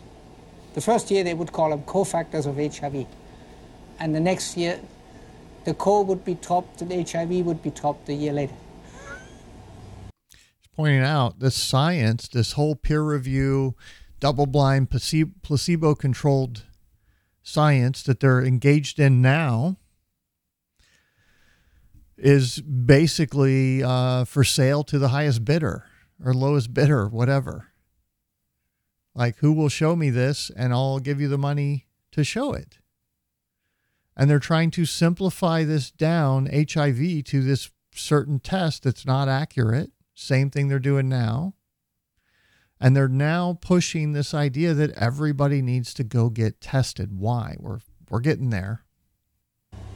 Peter is highly intelligent. He did excellent work. I mean, no wonder he got a full professorship in Berkeley and was nominated to the American Academy of Sciences. But I told him very frankly that he's killing people with his theories, and I still stick to that. They attack him, they attack his ideas, and they present some bogus way of refuting what his science has said that doesn't really refute it. Peter Duesberg. Is that not the fact-checking of the last 2 years? The fact-checkers, of course, funded by companies who hold stock, billions of dollars in stock, have a vested financial interest in the pharmaceutical drug cartels. So they fund the fact-checkers. Of course, the CEO of Reuters doing the fact-checking, the big fact-checker, he's on the board of Pfizer. So you have all these conflict of interest. They don't disclose those. And what do they do time and time again? They will take the argument, drive it off track slightly, misrepresent it, or find the most extreme example and say, therefore, it's debunked, even though the rest of it's true. So they try and sidetrack people into believing in their lie, to continuing to believe their lie. Yes. Oh. What his science has said that doesn't really refute it. Peter Duesberg. Yes. Oh. They are all prostitutes, most of them, my colleagues, to some degree, myself. You have to be prostitute to get money for your research. You're trained a little bit to be a prostitute. Science is for sale, folks. They'll do whatever you ask them. They'll find whatever you ask them. And that's this whole lie around the vaccines is built on this one measure that they've injected this stuff and number go up. Number go up, good. Vaccines protect you. That's their logic. And it is a absolute fraud. There's Dr. Mary Bowden. Prior to COVID, I was sort of the resource for second opinions. Since the pandemic, now I've become basically one of the few resources for patients in the fourth biggest city in the country to get early treatment for COVID. We were with she like that. Her patients are afraid to go to the hospital because they're not acknowledging them, because they've like that's what we just went through. Is there's all this pressure to just conform, just go along, follow the guidelines. You'll be protected. Everything will be all right. And like nobody's willing to acknowledge that they're taking part in a Holocaust. That's what this is. With the hospitals, it felt like a partnership. And we kind of felt like the insurers were the other side of things, like we were kind of us against them. But the hospitals started pooling together. They started building these big organizations. And now they are the most powerful entity. At first it was, my PCP won't see me. So they came to see me, an ENT. I became the PCP. And 80% of doctors out there work for these hospitals, which means they're following the hospital protocol, right? So that's why they're running to people like Mary, because she's willing to treat their symptoms like you would any other patient, like these doctors should be doing, but are refusing to because they're following orders. Now people are terrified to go to the hospital. So I've become the emergency room.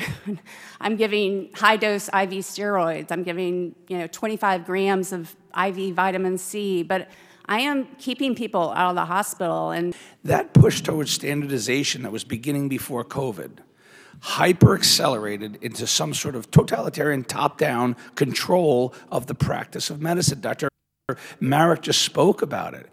And that's Dr. Pierre Kory. He created the FLCCC.org Frontline COVID Critical Care Alliance, I think, something like that, which Mary is a part of. And they put out the Math Plus protocol. So those of you that are dealing with COVID or dealing with vaccine side effects that are similar to long haul COVID, because it's the same mechanism causing the damage that the vaccine produces that's attached to the coronavirus. They've got a protocol that can give you a good baseline to go from. The only thing I'd add to it is niacin. I think niacin's a really important one, as well as some, I think melatonin's in their schedule or in their protocol. And so is NAC. Those three have really been key for me. Like I can tell when I'm not taking them versus when I am. The autonomy, the freedom, the liberty to make decisions using your decades of expertise and experience was removed. You were told to use this drug at this dose for this duration. And it is the NIH, the NIAID, the CDC that are creating these guidelines that become law, or you get stripped of your ability to practice medicine. Do you see how all of these monopolies have come together to centralize their power and control healthcare and force anything they want on us? I've never seen that happening. It's unprecedented. And the turning point for me when I really got angry was a patient that his wife reached out to me. He's trapped in the ICU, a father of 6, sheriff's deputy, refused to give anything. But these hospitals give them low-dose steroids. They give them 6 milligrams of dexamethasone, 3 times a day. A lot of these hospitals won't even give breathing treatments. The 6 milligram is way too low to be an effective dose. And that's one of one of his points as well, is that protocol is what's causing most of the death. Ridiculous. They won't give them the vitamins. She sued. And the fact that these people, we had studies early, or within the first couple months of this so-called outbreak, that people in the ICU, in the hospital, in the ICU, or that died were extremely or 84 to 96% of them. 84, I think, was hospitalized. 96 or whatever the numbers were ICU. They were severely vitamin D deficient. And not once, and I was asking all through it, why aren't they talking about the immune system? Why aren't they talking about vitamins? And it's because if your vitamin D levels are sufficient, you are far more protected from COVID than if they're severely deficient. And that alone might have been enough to kill the emergency use authorization, which required that that there not be any effective treatments in order for this emergency use to be granted.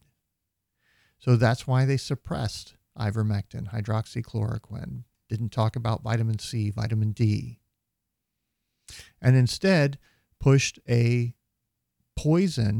pharmaceutical poison costing thousands of dollars, whereas the vitamins and so forth treatments cost pennies on the a few dollars to treat.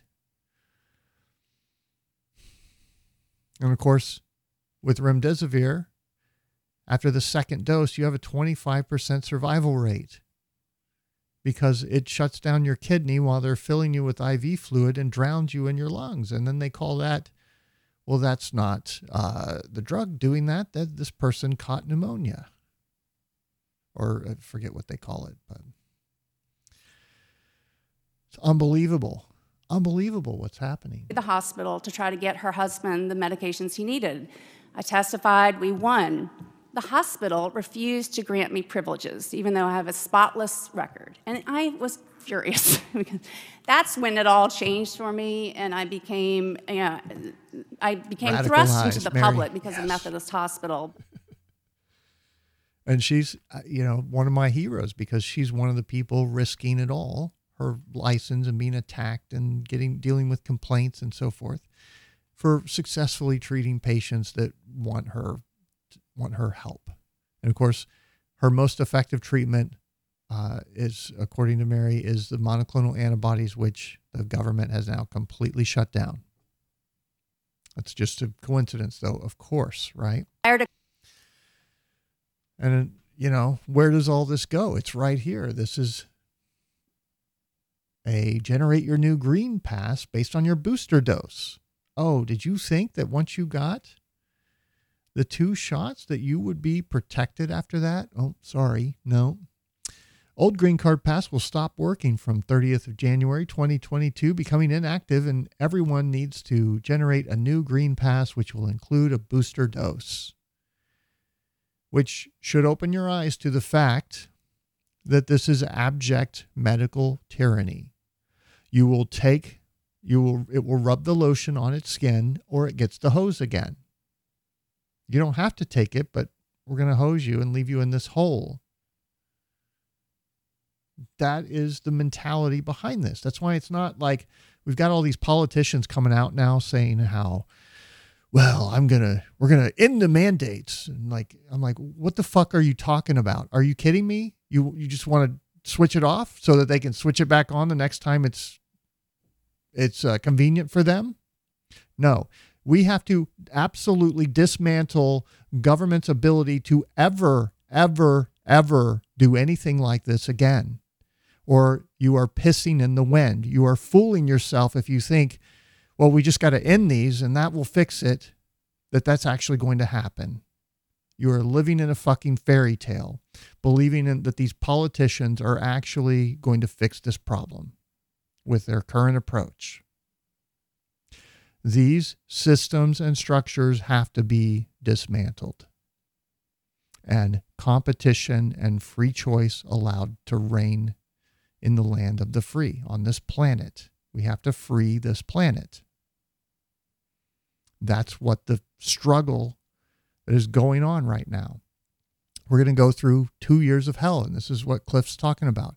We're about to have these people that are just absolutely going to lose their shit, because the truth comes out that they've been poisoned, that they've got a few years to live. They might drop dead any day. And the government did it to them. They knew it. They did it to make money. And there's going to be some retribution taken. And Cliff was just saying, stay out of it. Let it happen. You ain't going to stop it. Don't get in the middle of it. And I've talked about that a number of times over the last couple of years, that when this comes out, these people will wish that they had gotten arrested by the authorities and we're facing a military tribunal, because the mobs are going to be ruthless. Like, kick in your door, rape your daughter, family in front of you, whatever. Leave them inside after they loot your house. Leave the family inside, take you out in the yard, set the house on fire so you watch your family burn alive, and then burn you alive with a propane torch over 20 minutes. That's what's coming for some of these people. And, Cliff's like, yeah, there's no stopping it. Just get out of the way and prepare. And then we're going to have 2 years of hard life, right? Of shit falling apart, everything breaking down. But in the process, we know that this is an opportunity for us to grow as a species here and rebuild the world in a different way that actually works. That's what's at stake here, folks. And this is where they're going. They want the absolute control over your mind, over your body, over your movement, over your wealth. And they want to be able to help themselves and manipulate you in any way that serves their purpose. Please wake up. Over 80% of us are misdiagnosed with anxiety initially, and then months down the road, we get appropriate diagnoses. And that's when we are able to find doctors that are actually willing to go against the directive, because like these physicians were discussing, their licenses have been threatened. And because their licenses have been threatened, we cannot get medical care. They are afraid to treat us. We have had patients who are severely injured and are dying, who cannot get in the door to get seen by physicians because physicians are afraid of the word COVID vaccine. So instead, what they're doing is they've made us, like Kyle Warner and myself, and our membership of over 12,000 COVID vaccine injured. We are ground zero to take care of the COVID vaccine injured when we have highly qualified practitioners across the globe that have been silenced and threatened if they even so much as see us. So you have these. And I just want to add here, what was it, Frontline Nurses organization that she's referencing there. They do a call where they have RNs that have been patient advocates. Actually, this is another lady. She's one of the vaccine injured. Never mind. We'll get there. Agencies that have politicized the medical system. It's violated the patient to physician trust. Yes. And it's left us out on a lurch because we have nothing. And so for an example of that is I've been fighting with Janet Woodcock at the FDA for the betterment of 7-8 months now. I've told her about the issues with the clinical trials. I've told her about the fact that I am a preschool teacher, just to let you know. I'm not qualified as a medical professional whatsoever. But I have Ivy League physicians referring sick vaccine-injured patients to me for medical care. So if that in itself doesn't tell Janet Woodcock that the system is broken, I don't know what will. And so if these people do not have appropriate medical resources, because those doors have been closed by the NIH and the FDA and the CDC, and the FDA... And all of their refusal to acknowledge these problems and to fire any doctors, to deplatform, attack, and strip of the ability to practice medicine of anybody who goes against the narrative. FDA and the CDC and the NIH know that this is happening to us, and they're still not doing anything to help remedy this situation, which it would be very simple for them to say, hey, I'm going to issue a communication through the American Medical Association to tell the physicians, your license will not be pulled for review if you address or acknowledge a COVID vaccine injury. Well, that's not consistent with their goals. That's the problem with that one. Over 80. Okay. The prime target for HIV is a T cell population called CD4 helper T cells. The way that the virus gets into the target cell, it fuses its membrane to the membrane of the cell.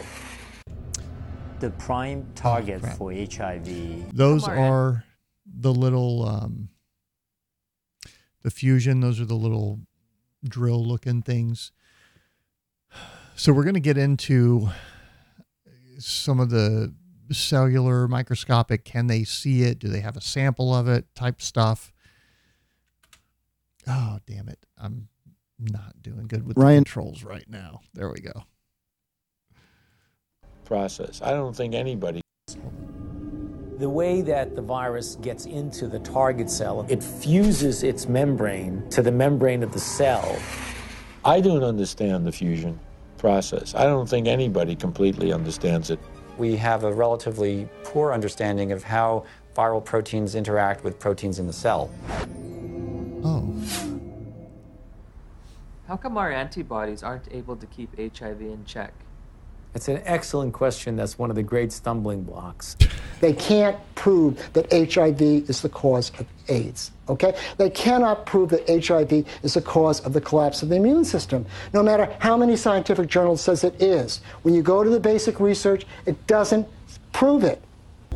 How HIV depletes the T cells so an individual advances to AIDS is probably due to multifactorial elements. One is it will kill the cell eventually that it infects. 4 minutes later. HIV does not necessarily kill the cells it infects.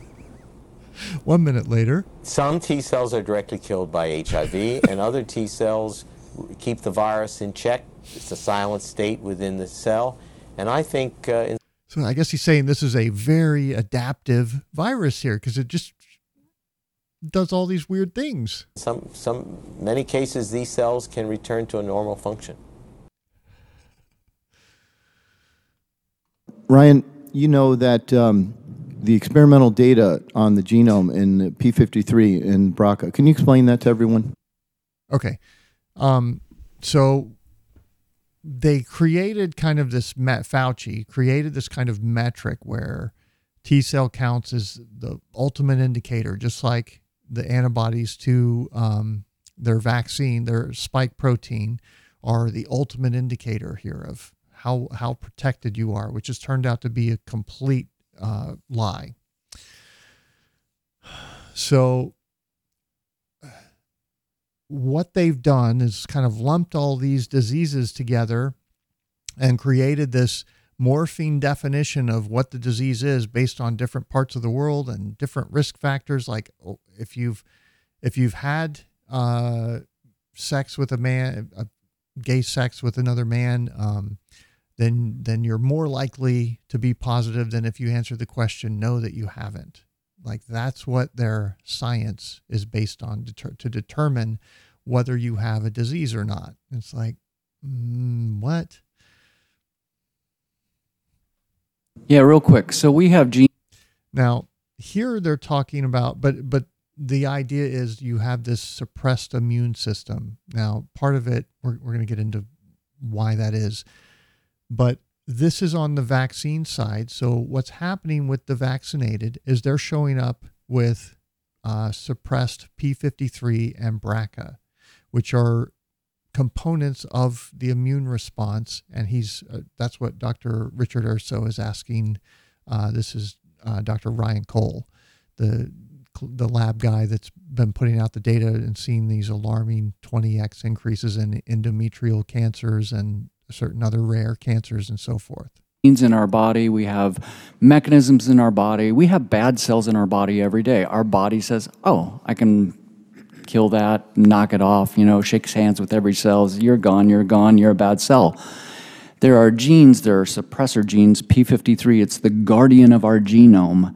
What P53 does is it checks your DNA before it replicates, and it makes sure that it's fixed. So P53 is the one tumor suppressor gene that is most tied to cancer, because once there's a mutation in P53, the mutation rate just skyrockets. Correct. And you're going to develop enough mutations that cancer is going to have a much more likelihood of becoming metastatic. Absolutely So correct. P53 is the essential tumor suppressor. Now, do we know for sure that the spike protein is binding it and inactivating it so that it cannot make sure that your DNA is replicated effectively and without any errors? No, but that's why we should have tested these for cancer-causing potential before we started giving them to our kids. There's another breast cancer gene, BRCA gene. We know that the spike protein binds to the receptors for these genes and can activate them.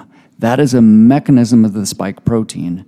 So putting this spike protein in the human body via a gene shot that is completely investigational, these are not approved. People have said this are mRNA vaccines. mRNA only always goes to protein, and we can't do anything. RNA can regulate your DNA. So when you put an mRNA vaccine or RNA into your body, it can get in, and it can be alternately spliced, it can bind to your DNA, and it can regulate it. For positive or for negative, it can change your gene expression, and there's stuff in there that can do that either intentionally or unintentionally, and we don't know. It's completely unethical because we... So that's Dr. Christina Parks, and what she's saying there is an important concept to grasp as well. So we have this whole thing where the fact checkers are like, no, it doesn't change your DNA. And she's saying, yes, it does. Maybe not by altering your physical DNA, but what this shot does, and we talked about this in last week's show with the read-through problems and things associated with that,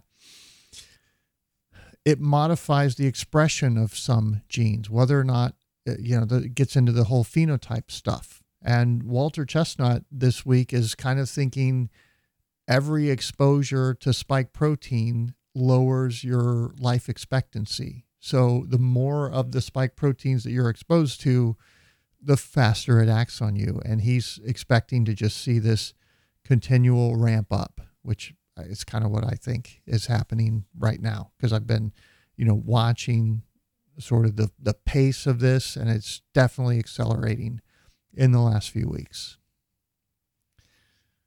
Okay, let's finish. They're just beginning to understand RNA silencing, where these RNA molecules regulate our DNA. So that makes it completely unethical to use this technology. Because it alters DNA, the expression of it, not the physical structure of it. Of course, the spike protein is getting into the nucleus of the cell where it's disabling these things. That's something they're not talking about either. They say, well, the mRNA doesn't get in the cell. What about the spike protein? Because we've got the immunostaining studies that show it does, that is what's happening.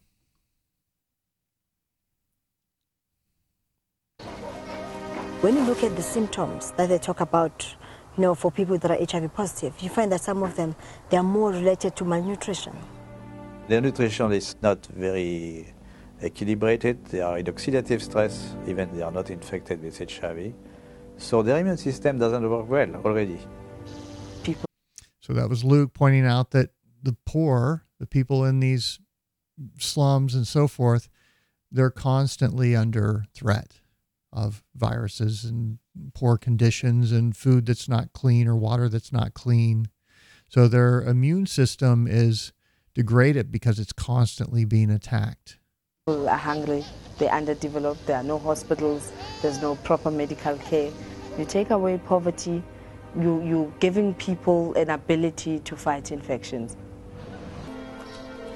Why have we done nothing for African people, just like give them clean water so they don't die in infancy of diarrheal disease and stuff like this? All we care about is HIV, AIDS. Well, question, well, there's money in it. There has to be, other dynamic working to lead public interest to the African situation and ignore clean water, sanitation, malaria. I mean, things that kill people.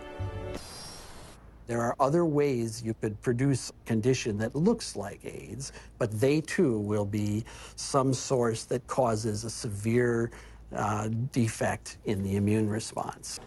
There have been a number of theories as to what the origin of HIV/AIDS is. One of them was... Oh, we've got another origin theory, just like we had a theory about the origin of the coronavirus with Fauci, where he sent who?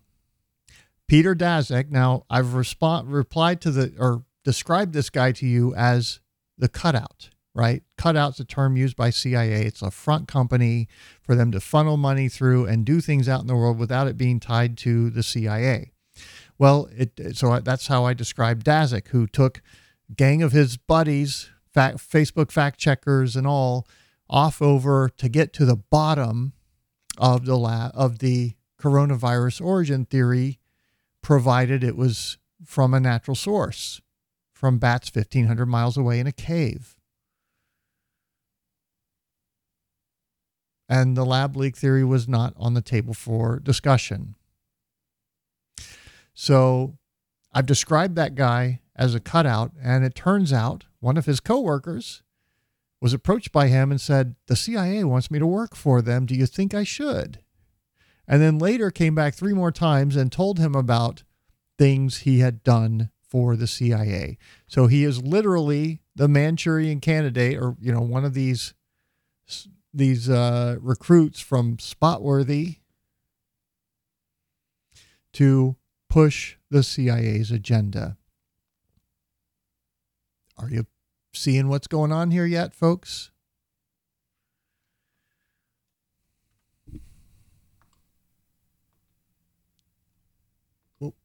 What am I doing? Condition that looks like it. No. There are other ways you could produce a condition that looks like AIDS, but they too will be some source that causes a severe defect in the immune response. There have been a number of theories as to what the origin of HIV/AIDS is. One of them was a theory that certainly turned out to be completely incorrect, that it's a lifestyle phenomenon. Now, he pushed the you can get AIDS from the toilet seat back in this time too, right? That was Fauci's rumor. Now here we are in San Francisco, and they have these things called poppers. that's like a sex drug that they all like to sniff. It says do not swallow poison on it. It's totally not good for you. And what were these guys dying of? A respiratory infection. You're talking thousands of partners, sometimes hundreds, per month. Lots of antibiotic use, lots of creating escape pressure, right? Because only the viruses that can overcome those antibiotics are the ones that are going to survive. Drug use, and the result were people were getting pretty sick. There's a drug called amyl nitrite that was developed in the 1850s and 60s. Came in ampules, and they became known as poppers because you'd pop them when you open these ampules up to sniff them when you had coronary artery disease. The first AIDS cases, for example, that Mike Gottlieb reported were all 5 gay men. They were young. They all used poppers. Poppers, something you walk around huffing all night. I mean, it says flammable, fatal if swallowed on the side of the bottle. They're walking around huffing it all night long. Why? Gives you a great rush. Poppers was a sex drug. They were in every gay bathhouse, every bar, every porno bookstore across the nation. Poppers were visible on the dance floor in the discos. I remember the first patient that I ever saw, my resident brought me to see a young gay man with pneumocystis pneumonia. I knew a little bit about the use of poppers or amyl nitrite inhalants. And I started asking the patient if he used them, and it turned out that he was a very heavy user of amyl nitrites. And much to the surprise of my students, I said, I think the man probably has destroyed his pulmonary immune system by inhaling this toxin. And then because his immune system is suppressed, he's now susceptible to catching HIV, which they can then blame and label AIDS and say, oh, got another AIDS victim here. And it's transmitted by sex, even though the 10-year study showed that married partners that were still having sex, 0 caught HIV in that study. How is that possible? Exactly caused Kaposi sarcoma. We know that now. It was amyl nitrite. We saw KS decline, interestingly parallel to the decline in popper use. We now know that Kaposi sarcoma is caused by a second virus. So there you go. When that declined, AIDS went down the tubes with it. Calling it a disease, see? And to give it that name, AIDS. So everything's included under that, and you don't have to just say, I mean, if you just said, these people are getting a lot of weird diseases, all kinds of diseases, it wouldn't have had the same impact. It was much better to say there is an infectious organism on the loose in America, and it could get you.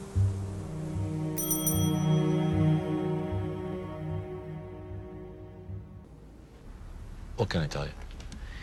It exists. Gallo said he had all these viruses, and it was a lie. I think HIV totally has turned out not to be the cause of AIDS. HIV has turned out not to be. Gelderblum's images, said to come from isolated HIV cultures, provided no proof for HIV's existence. Okay, so this is where he goes in and goes after, where can I see HIV? I mean, you guys have looked at this under the microscope, right? You've identified it. Who's got the pictures? So I asked Watch how they respond. Nobel laureate Dr. David Baltimore and Dr. Robin Weiss how they would isolate and photograph this elusive virus. Well, didn't Dr. Gallo do that? I mean, he actually isolated it, so... Yeah.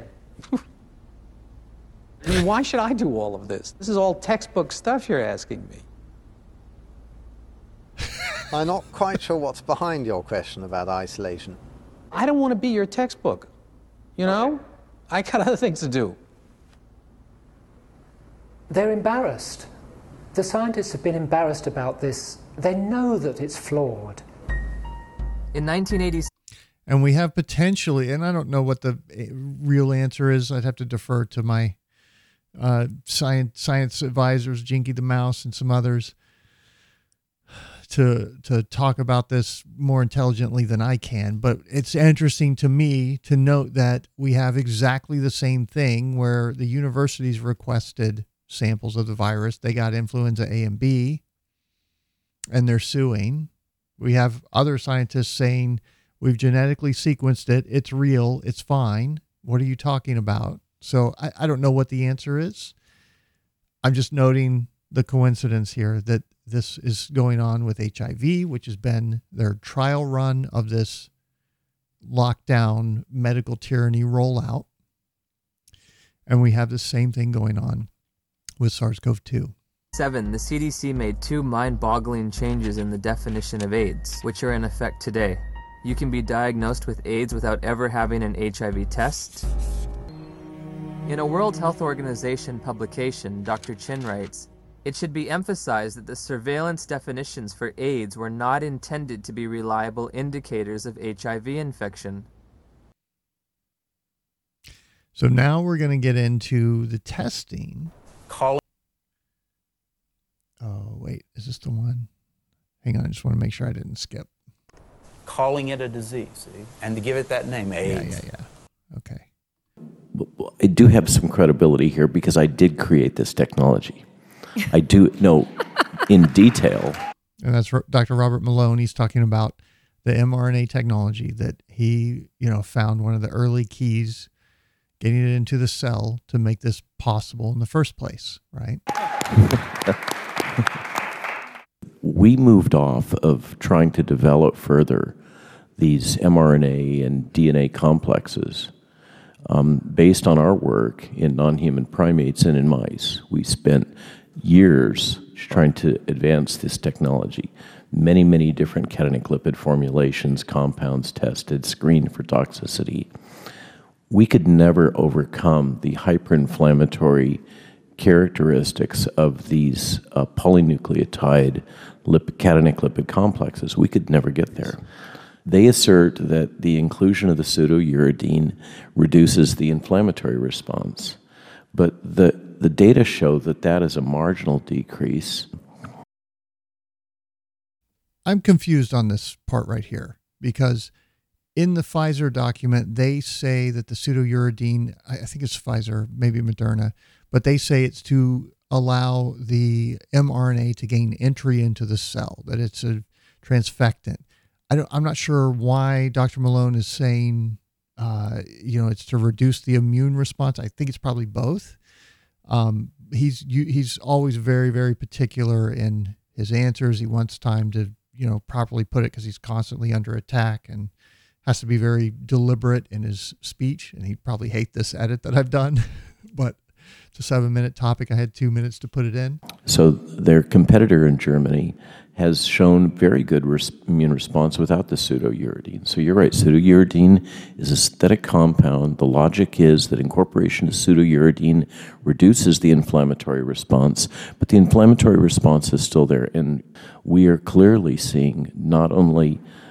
So it reduces the inflammatory response, but it's still there.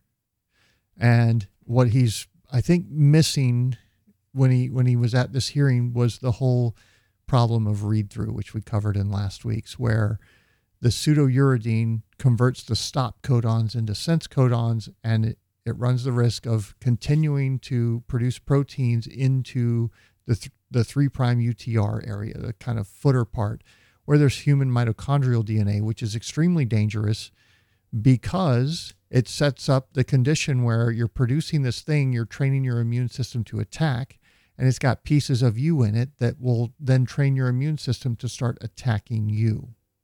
That's the risk. And of course, there's also the misfolding problems and so forth. So potentially very dangerous. He says he's not that worried about it, but I don't know if he understands all of it. I do have some credibility here because I did create this technology. I do.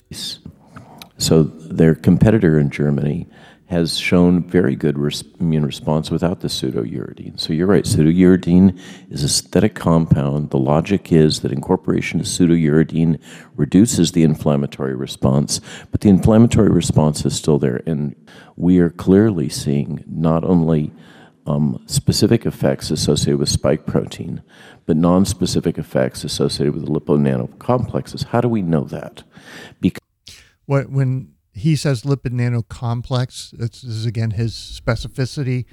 He's talking about the lipid nanoparticles, but he's using the word complex to kind of illustrate the point that it's not like one compound. It's a kind of a combination of 3 or more different things that they're kind of swapping in and out to try and find something that doesn't poison the patient, right? Like with the pigs, the pegylated lipids, when they injected those, the first time it was okay. The second time, the pigs started having heart attacks, right? So he's using this lipid nanocomplex to illustrate really that point, that there's all different ingredients kind of in these lipid nanoparticles, as they're referred to. Because Moderna gave us a presentation to their stockholders recently where they rolled out their phase 1 data on their influenza vaccine candidates that are using the same technology platform.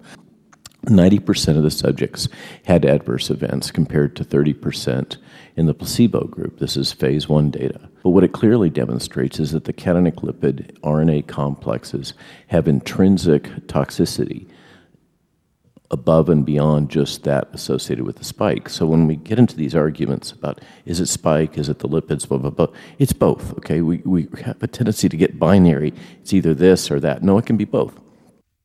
So, and I was pleased to hear that, because that's one of the points that I've made is you've got the damage of the spike protein and you've got the damage of the lipid nanoparticles and what happens to those in your body after you get injected with the vaccine. And that's where all of these menstruation problems are coming from, because in females it collects in the ovaries, in males it's more in the heart. That's why we have increases in both of those groups in heart conditions and menstruation problems in females because of where the lipid nanoparticles end up.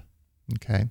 And that's kind of what he was breaking down there. Any drug active on HIV will be toxic because it's not 100% specific on the HIV enzymes.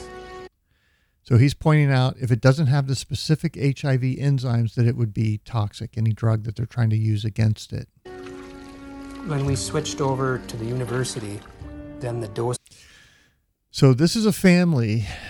They go over, I guess can't have kids. They go over, adopt a baby. The baby's tested for HIV. It tests negative before it leaves the country. It gets back here.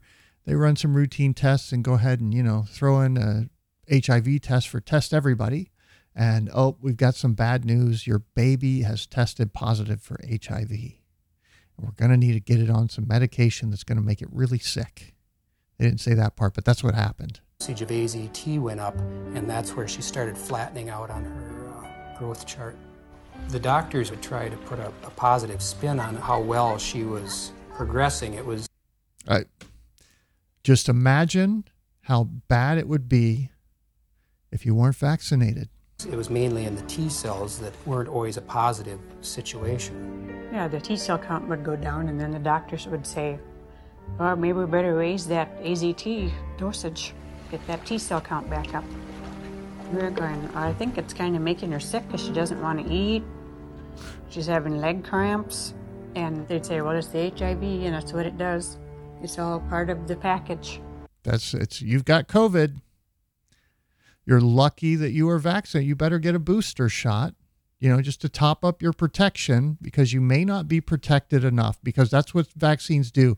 They don't stop illness or provide immunity. They offer protection, and you probably need some more protection. So take another shot. I know the last one made you sick. And then this one's likely even worse because we've upped the dose and messed with some things, but that's fine. We're okay with you dying. We considered the FDA not giving us these things as being anti-gay. Mass formation. Instead of being responsible. And so we went and we lobbied and we pushed for all these things. and we didn't think clearly about what it was we were asking for. It's like that saying, be careful what you ask for, it may come to pass. That's the very poison reason why everybody believed HIV is a deadly virus, because the HIV positive patients at that time got a deadly treatment. What are the COVID positive patients now getting? Remdesivir. What happens after your second dose? 25% survive. 75% of those people die.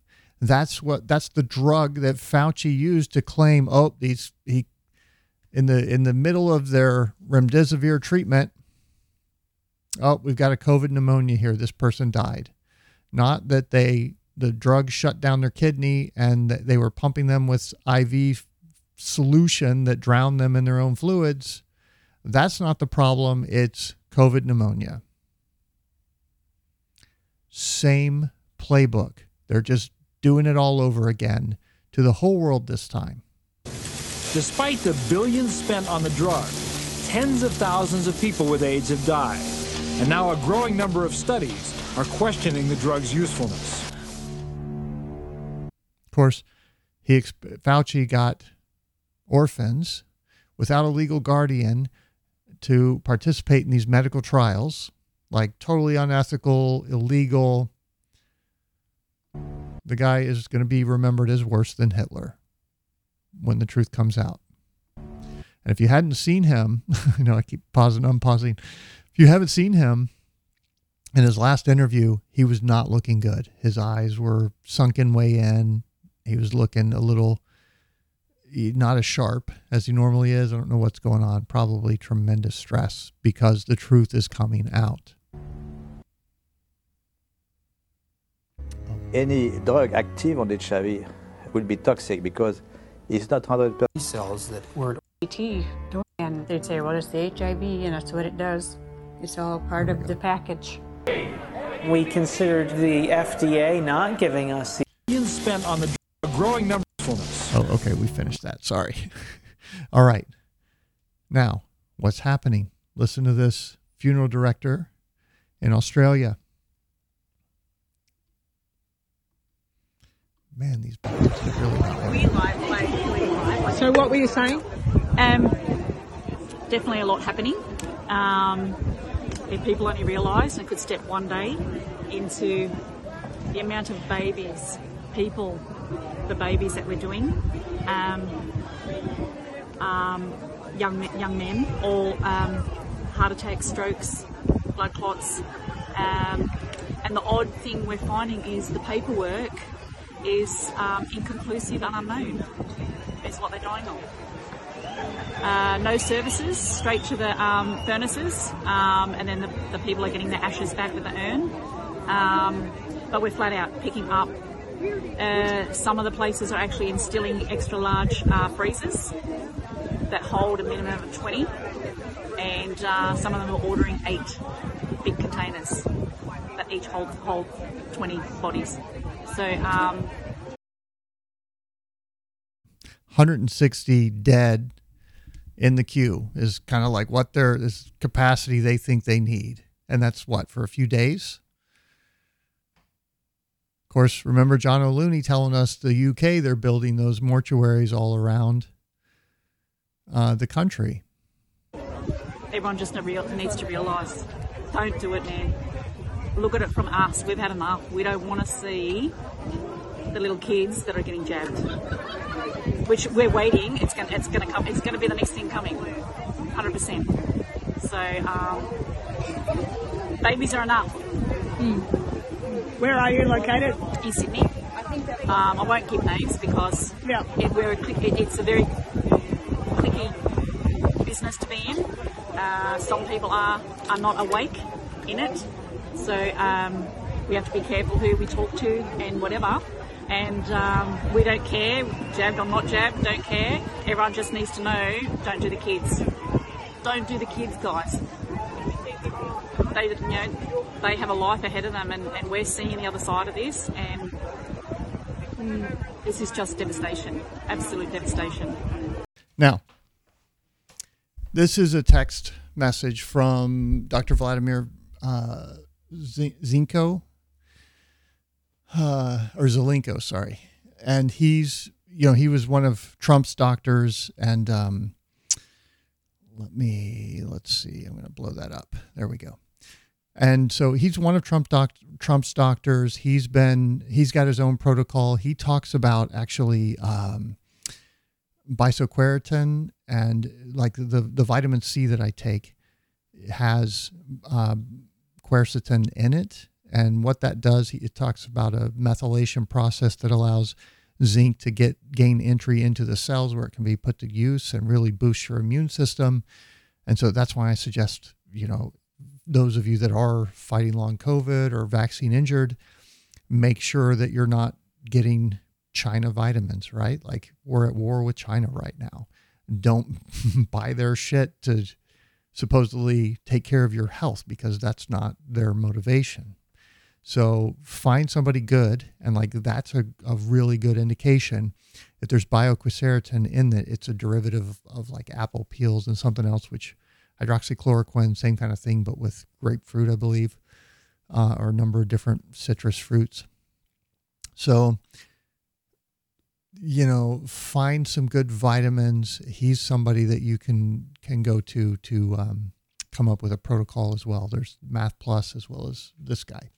What he's pointing out here, he says, according to Israeli funeral directors, let me go back to there. The number of dead, especially younger people, has overwhelmed their capacity to give everyone a proper burial. It's exactly what the lady in Australia was just saying. Israel has the most 4-booster vaccinated people. Israeli people are not dying from Omicron. They are dying from vaccine-induced AIDS. The vaccine destroyed the immune systems of the Israeli people. What the Nazis started, the Israeli government is finishing. Death by vaccine. Israeli just awarded its highest prize, the Genesis Award, to Pfizer CEO Albert Bourla, the guy who I don't even know if he's human at this point. If you haven't seen the video of his neck doing this thing, I've tried. I can't make my neck do that. It looks like I'm all, what in the hell is that thing? Because I'm not even sure it's human, quite honestly. And seriously. Of course, we're going to get into what's happening with the Moderna CEO here. We've got a lot to cover tonight. But this echoes, that right there echoes what we saw or what we heard from the Australian funeral director. Same thing. They're dealing with all these young people dying from the vaccine.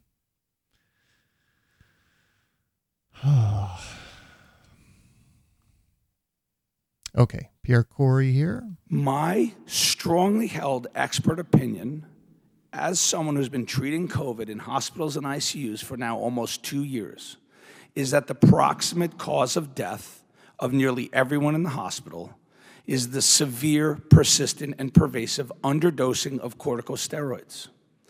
The standard NIH-recommended guideline dose is dexamethasone at a dose of 6 milligrams a day. That dose is less than I give my 80-year-old patients with emphysema who are wheezing. These are patients on ventilators, and we're giving them anemic and pathetic doses of steroids, and they die. They die and they die, and they keep coming into my ICU, and I look at their record of what they were treated with in the hospital, and they're stuck on this anemic dose of steroids. So why would that happen? Why would that happen? Why aren't doctors thinking and saying they're sicker and escalating doses? I don't know why. It's this totalitarianism. The dose that's being used helps the few and fails the many. We now have almost a dozen trials testing higher. It certainly helps the people running the program, doesn't it? Because they get to pick out the winners and the losers. Doses of different drugs. We know, we have lots of evidence to show that methylprednisolone, which is another corticosteroid, is far superior to dexamethasone. We know that higher doses of that work better, yet the system just chugs on. And so it's my belief that low dose was tested for one reason only. I think it was a corrupt exercise, and I'll tell you why. And this corruption has now been well described. They fix trials. They can design trials to fail, to disprove the use of cheap medicines. That grant money, it's a powerful motivator. And they can remember the scientists saying we're all prostitutes? Make things appear that they don't work. I believe that low dose, which is perpetrated and propagated worldwide in the care of the COVID patient, was held artificially low so that they could leave room for much more expensive and novel and patented cytokine blockers, so that they can enforce the use of more expensive and profitable medicine. And again, I'm just going to keep doing it all day until the people listen, until we understand we can upend the system. It's a corrupt exercise. The practice of medicine has been corrupted. It's been co-opted and corrupted. Correct. And it's these monopolies that are working together to push this medical tyranny, to roll out their medical tyranny upon all of us. At the same time, they're trying to roll out financial tyranny. That's what this whole $600 reporting requirement to the IRS is all about. They're trying to bring in their CBDC where they can control what you buy, where you buy, when you're allowed to buy, how much tax you pay, and they'll just take it out of your account in real time whenever they need to. What penalties you must pay because you've done something we disapprove of. I mean, this whole system is perpetual slavery for humanity. And that's what's happening in Canada and around the world. That's why these people are out there. And if you don't recognize that, you're blissfully unaware of the threats that we face right now, that humanity faces.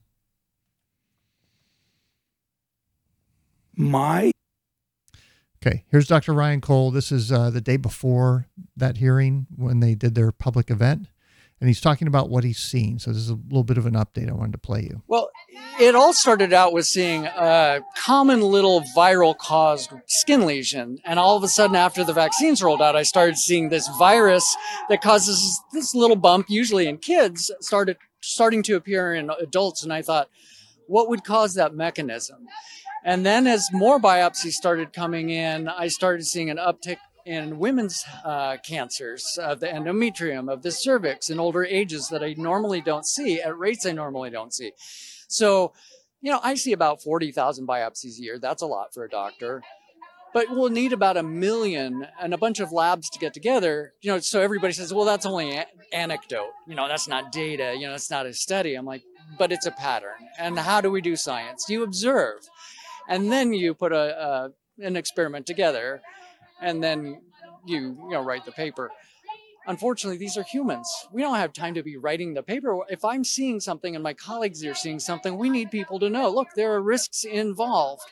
The benefit has to be higher than the risk. We know these shots aren't working. I mean, they're failed now. Now that Omicron's here, the shots are completely failed. The shot they still are telling people to get a booster is a spike protein that's toxic to the human body, that causes the same disease as the virus and is predisposing people to autoimmune attacks and potentially short-term cancer risks. I have tons of oncologists after I reported those coming forward and saying, yeah, I'm seeing the weirdest cancers, and cancers that we've been able to keep in check and treat taking off like wildfires, going stage 2, stage 3, stage 4, like that. And that's because of the immune dysregulation that these shots cause. Hit the nail on the head with that one. That's the real risk here. So does it cause AIDS, HIV? I don't think so. I mean, is that even a relevant question is the answer to the show title, right? Is that even a relevant question? Does it matter? Is HIV really the thing that causes AIDS? No, it's this catch-all that they've used to scoop up and create and capture 30, 50, $100 billion over the last few decades to dole out to their buddies, right? That's what AIDS is, or that's what HIV is. AIDS is, all of this amalgamation of whatever they've been able to group in and rope in. And so the fact that they're calling it out, we've still got to get to that. I don't want to give too much away here, but the fact that they're calling it out now is for this reason. Okay? Well, and so we've collected the data from all of these patients across the country from which we This is the American Frontline Nurses. have been helping patients because I formed the organization American Frontline Nurses. And So they do calls, I think it's like $5, and they do them, I think, at 3 different times on certain days of the week or so. Their schedule's on their website. And those of you who are vaccine injured, whatever, you can get on the phone with one of their registered nurses and talk through whatever. I think I've never been on one, but I saw that. So I know there's a lot of y'all out there that are vaccine injured that have questions like, Sam, what the hell do we do? What should I be taking? That's why I'm trying to lay out Math Plus from FLCCC. There's the Dimitri's protocol with niacin and melatonin and a lot of other different things. There's this woman here who can help, and I want you to hear what she's battling. Advocacy network, so nurses could advocate for these patients. And all of this data pool shows that as these patients get remdesivir, they have a less than 25% chance of survival if they get more than 2 doses. Now, they're rolling it out on children as well and into the nursing homes or skilled nursing facilities as early intervention. So, okay, I need to correct that. I guess that's 3 on the 3rd dose. So, because she said more than 2 doses. So if they get a 3rd dose, only 25% of those are going to survive. Prevention, when as Dr. Pierre Corey and Dr. Merrick have already demonstrated that there are cost-effective medications out there, and we are going to see the amplification of death across our country. 2 days ago, I flew out my first 10-year-old with a heart attack, and I had to fight the doctor in the ER because he's like, 10-year-olds don't have heart attacks. And I argued back and forth for 30 minutes to force his hand to get an EKG, to find out that he had almost a complete STEMI, which is ST elevated myocardial infarction, for which you could see it lit up on the 12-lead EKG. And he's like, well, that's not possible. And I'm like, well, he was just vaccinated yesterday. It is very much possible. See, we still have these doctors who are refusing to acknowledge reality because they're just doing their job, just following the guidelines. I don't want to stick my neck out. And that is a huge, huge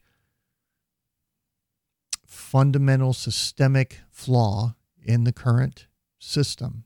At any given time, people are getting a hold of me and the nurse advocates at American Frontline Nurses to help advocate because, as you've seen, there is victim shaming. That it's anxiety, it's this. But in actuality, if they put down that it was a vaccine injury, the physician, the corporation, the hospital, the clinic, they actually won't get reimbursed. So it gets labeled as anxiety or neuropathy or another financial motivator there to control behavior, to control the statistics, to make it look like, nope, it's not vaccine injury, it's something else. Completely fraudulent, manipulated scam. What these people are doing is criminal, and this is coming out, and people are going to freak the fuck out when it breaks. Or Guillain-Barré syndrome, when in actuality, it's very realistically a vaccine injury. Now, I'm not, even though I founded American Frontline Nurses, I've traveled extensively to South America, India, and South Africa, working in hot zones, stopping the spread of the virus, and working with early intervention. And nowhere in those countries, in developing nations, do I see these issues that we see here in the United States. Which correlates with, the data that we see out of India and Japan, doing far better than the fully vaccinated places. Okay. Do not endorse section, which includes medications that may cause harm and efficacy is not supported in peer-reviewed published RCTs. Now, I know we've played this before in a previous show, but I want to hit it again here real quick. They are controlling which medications can be prescribed. You need to understand that too. That was not just to silence the opposition, but to get rid of the cure, a treatment, so that they could justify the emergency use authorization to roll out this depopulation agenda, because that's what this is, folks. This is CIA-backed depopulation. These medications will not be verified. And I wouldn't even be surprised if Moderna, the company that's never released a successful product but got, $1 billion plus in investment, if they're also one of these CIA cutout companies. Because the CEO, and we'll get to this, has been dumping his stock, withdrew $400 million, and then yesterday deleted his Facebook profile. Or, sorry, not Facebook, his Twitter profile, probably on the advice of counsel. Wonder what's going on there. Or dispense for the prevention or treatment of COVID. This list includes ivermectin, bicalutamide, etoposide, fluvoxascorbic acid. They banned vitamin C. My hands were tied. As a clinician or banned him from prescribing vitamin C. The first time in my entire career, I could not be a doctor. I could not treat patients the way I had to be to treat patients. I had 7 COVID patients, including a 31-year-old woman. I was not allowed to treat these people. I had to stand by idly. I had to stand by idly watching these people die. I then tried to sue the system, and you know what they did? They did something called peer sham review. It is a disgusting and evil concept. They then accused me of 7 most outrageous crimes that I had committed, and that I was such a severe threat to the safety of patients, they immediately suspended my hospital privileges because I posed such an outright threat to these patients, ignoring the fact that under my care, the mortality was 50%, those of my colleagues. And the end result was I lost my hospital privilege and was reported to the National Practitioner Data Bank. So here I was standing up for patients' rights, and this hospital, this evil hospital, ended my medical career. So that's what they do. It's an outright outrage. It's evil to the core. Mm-hmm. So we've got 3 whistleblowers who've given me permission at this point to share their name. Lieutenant Colonel Dr. Teresa Long, DO-MPH, Dr. Samuel Sigloff, and Lieutenant Colonel Dr. Peter Chambers, DO and Flight Surgeon. We have substantial data showing miscarriages increased by 300% over the 5-year average. Oh boy, I probably just broke it. Hold on. I've got a video that got laid over the top of another one. I'm going to see if I can fix it real quick, because that is that's Attorney Tom Rance, and he is talking about they've got this DOD data, which is kind of best in class. Yeah, I think it's this one right here. Yes. Okay, now we can go back to right there. And so we've got 3 whistleblowers who've given me permission at this point to share their name. Lieutenant Colonel Dr. Teresa Long. Now, she's the flight surgeon who used to be in charge of all the pilots, grounded 2 of them in one day, blew the whistle, and they only allow her to see healthy patients now, because she would have grounded all the pilots if it were up to her, if she were following her duty as their medic, as their doctor. DO-MPH, Dr. Samuel Sigloff, and Lieutenant Colonel Dr. Peter Chambers, DO and Flight Surgeon. So one of her peers, apparently, is also coming out now. We have substantial data showing miscarriages increased by 300% over the 5-year average, almost. We saw almost 300% increase in cancer over the 5-year average. Cancer is not being talked about except for by Dr. Ryan Cole. Thank you, doctor. We saw, this one's amazing, neurological. So neurological issues, which would affect our pilots. Over 1,000% increase. 1,000. 10 times. That's 10 times the rate, and obviously that resonates. 83,000 per year. I'm sorry, 82,000 per year to 863,000 in 1 year. Our soldiers. That is insane. That is an insane increase. That is a blaring, alarming safety signal that is just being swept under the rug. And now they're going back and actually changing the records to eliminate the evidence. It is disgusting what these people are doing. They are engaged in a Holocaust and they're trying to cover it up.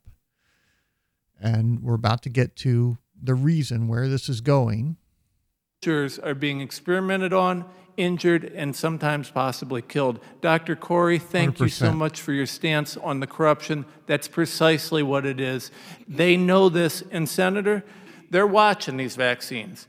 On that date, and around that date, I have numerous instances where Fauci and that entire crew were saying, it's a crisis of unvaxxed. It's 99% unvaxxed in the hospital.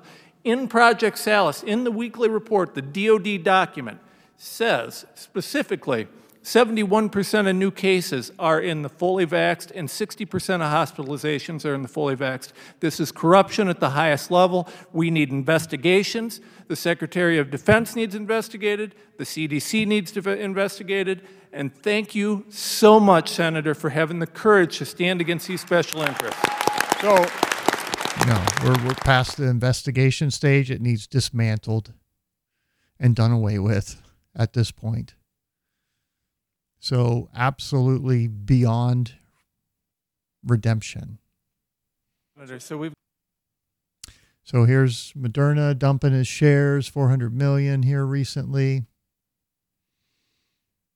And of course, don't forget, this is a very touchy topic for Twitter. Here's one of two on two different accounts mentions where I talk about the spike protein. This one I'm tweeting to someone, well, given the 3 HIV inserts added at the binding sites and the FCS from the 2017 Moderna patent, all popping into SARS-CoV-2 for the first time ever, downregulating BRCA and P53, I'd say it's pretty clearly a bioweapon designed to depopulate humans.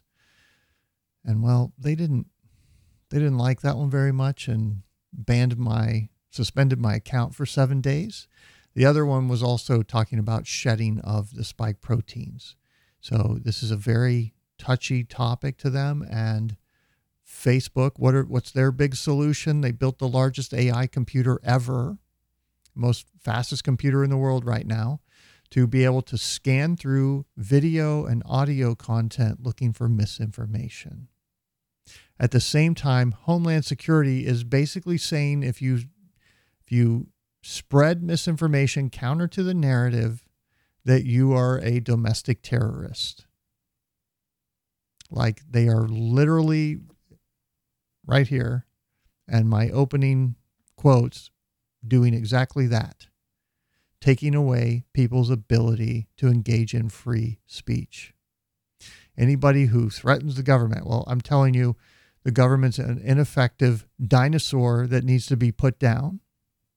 And we need to evolve into a society that values freedom and liberty and personal choice, empowers the individual instead of groups of corrupt, genocidal maniacs, sociopaths and psychopaths who have no connection to reality, from controlling us and manipulating our lives and pushing their agenda instead of you having the ultimate control over your life, over your decisions.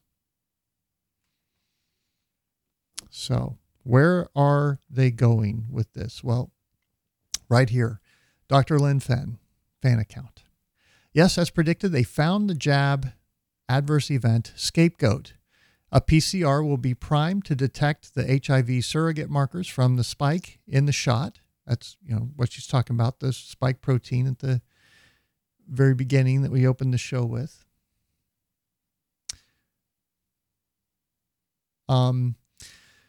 This will be the birth of some media super HIV strain. Now, they've already primed the pump on that one with the story that we read in the last show about the Netherlands strain that's become super infectious all of a sudden. Like, why could that be? Could it be that these people are vaccinated, a lot of them, and their immune system is suppressed and can't fight viruses? So they're going to create this super HIV strain that many will test positive for. Of course, we know what a sham the testing is, just like the COVID testing. This will be the blame for all the COVID vax adverse events. So I've told you guys over and over again, they know the vaccine injuries are going to come flooding in and people are going to start dropping dead. They're trying to find a way to excuse it, right? And part of it has been that, well, we started with it's normal for kids to have heart attacks. Let's put that on the side of buses, and let's start having our media start writing stories about all the things that trigger heart attacks. Shoveling snow can lead to heart attacks. Watching sports can lead to heart attacks. Having sex can lead to heart attacks. Heart attacks in children are completely normal, happen all the time. We literally had 2 high school kids drop dead on the court same night. Different schools, but 2 high school kids vaccinated, dropping dead. This is not normal. But they have to find a way to excuse that. And I've said, I don't know what it is. They're, they're programming people, preemptively programming them to accept this new narrative here with all of these things that trigger HIV now. Now it's moving into HIV. Well, I think Dr. Fenn here just hits it right on the head. According to the WHO, HIV/AIDS will be the leading cause of death by 2030. Notice the doublespeak. Cause of death will be called burden of disease. Ischemic heart disease equals blood clots. Unipolar equals persistent sadness. Probably caused the world and those running it are so effed up. So they're priming the pump, and that's what she's pointing out. They've got their fake HIV testing rolling out that's going to generate all kinds of false positives, just like they did for COVID. So that way it won't be, so obvious what we're doing here. And when these people start dropping dead, they make those symptoms of this new super infectious HIV strain. That's where they're going with it. And what she pointed out here a while ago, of June 28th of 2020, you don't need to give someone a disease if you just give them the markers for the disease when a positive test changes their life course or their life, meaning they start treatment, meaning the drug companies start profiting from all of this, right? Because that's what they're up to. They're out creating all sorts of new mRNA technology. Here's a picture of Peter Duesenberg. He isolated the first cancer gene through his work on retroviruses in the 1970, and mapped the genetic structure of these viruses. Thus, his continued work on viruses resulted in his election to the National Academy of Sciences in 1986. He also received a 7-year outstanding investigator grant from the National NIH, National Institutes of Health. Duesenberg had made a name for himself. In the scientific world, he's regarded as a specialist on viruses and retroviruses. He was the primary voice among those who argued that HIV is not the cause of AIDS. So one of their top guys, just like we have with the editor of the Journal of the NEJM, I think, Peter, I can't remember his name, but he's been a staunch critic of the current approach.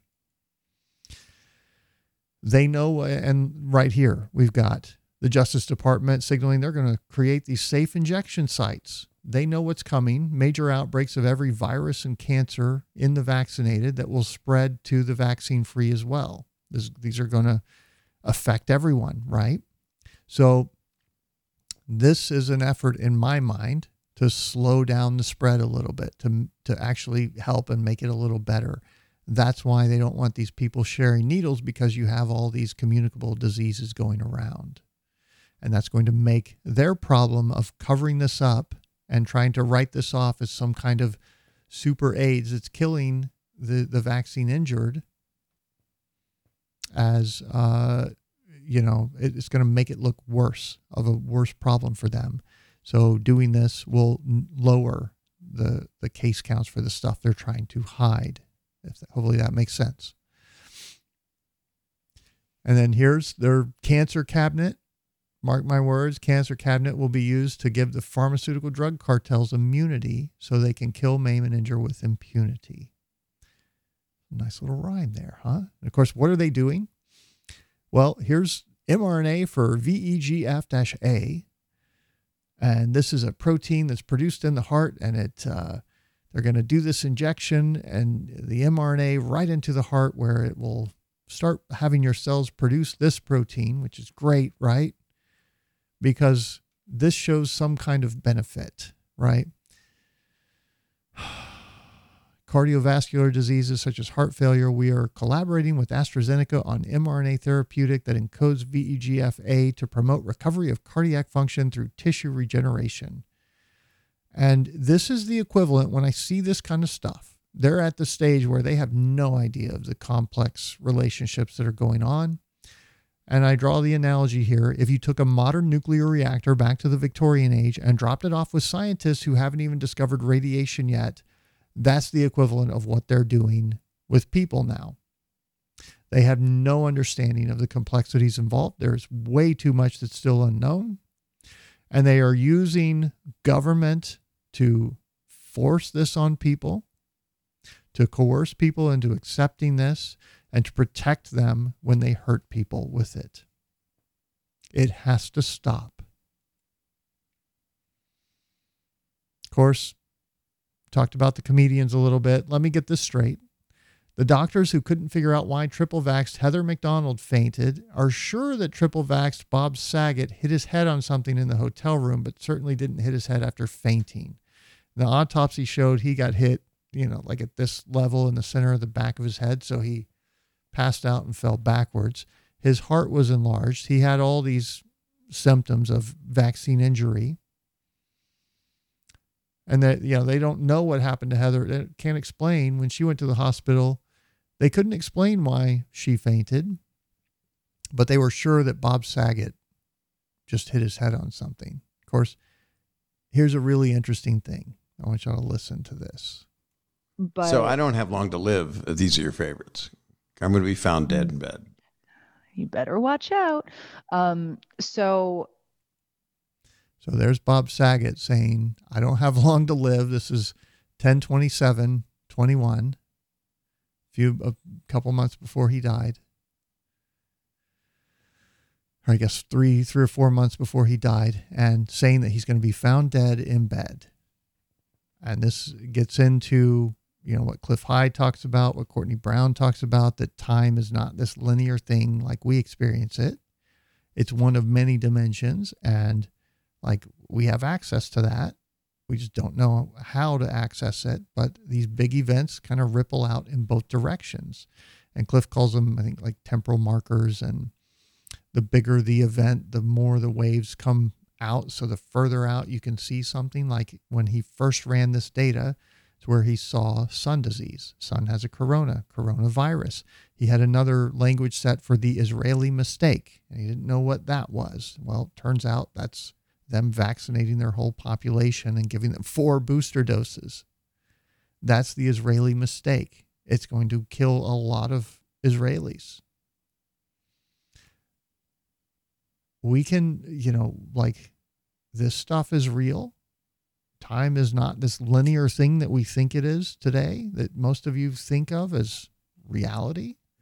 There's more to it, and you can access it and learn to use these kind of techniques and technologies, remote viewing and some of the other things out there. Or you can, live in your bubble.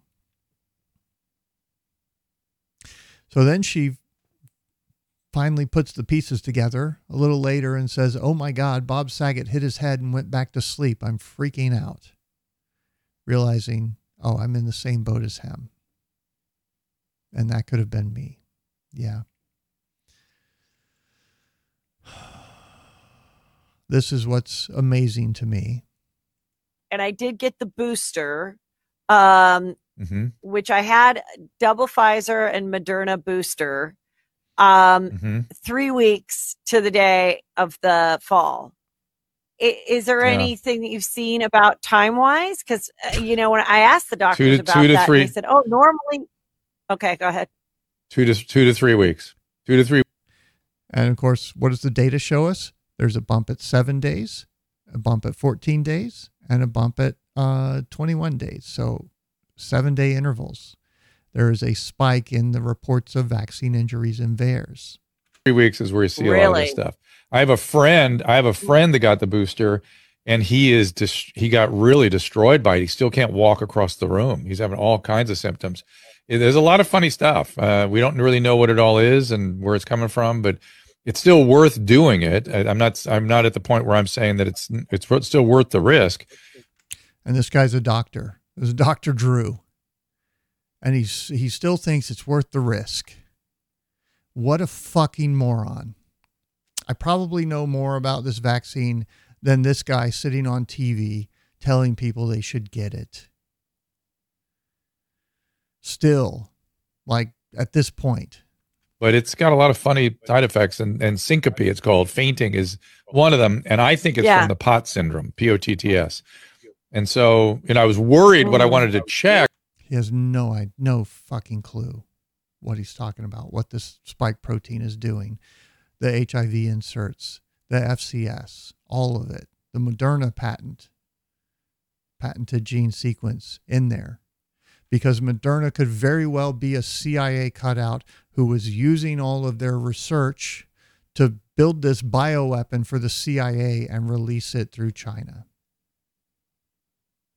That could be what we're talking about here. We are literally at war. They are trying to kill people off with this stuff. Stay away from it. I think most of you know that by now. And if you're injured, if you took it, you need to be doing something about it. Following one of these protocols, fighting for your health. Right? Please. Was to make sure you didn't have any evidence of myocarditis. When you were, that's why I wanted that, which is an inflammation of the heart, and it changes the way the heart muscle functions a little bit. And that's oh shoot. That's why I was red hot on that echo. Which Bob Saget, enlarged heart. That's myocarditis. Cardiogram. Right.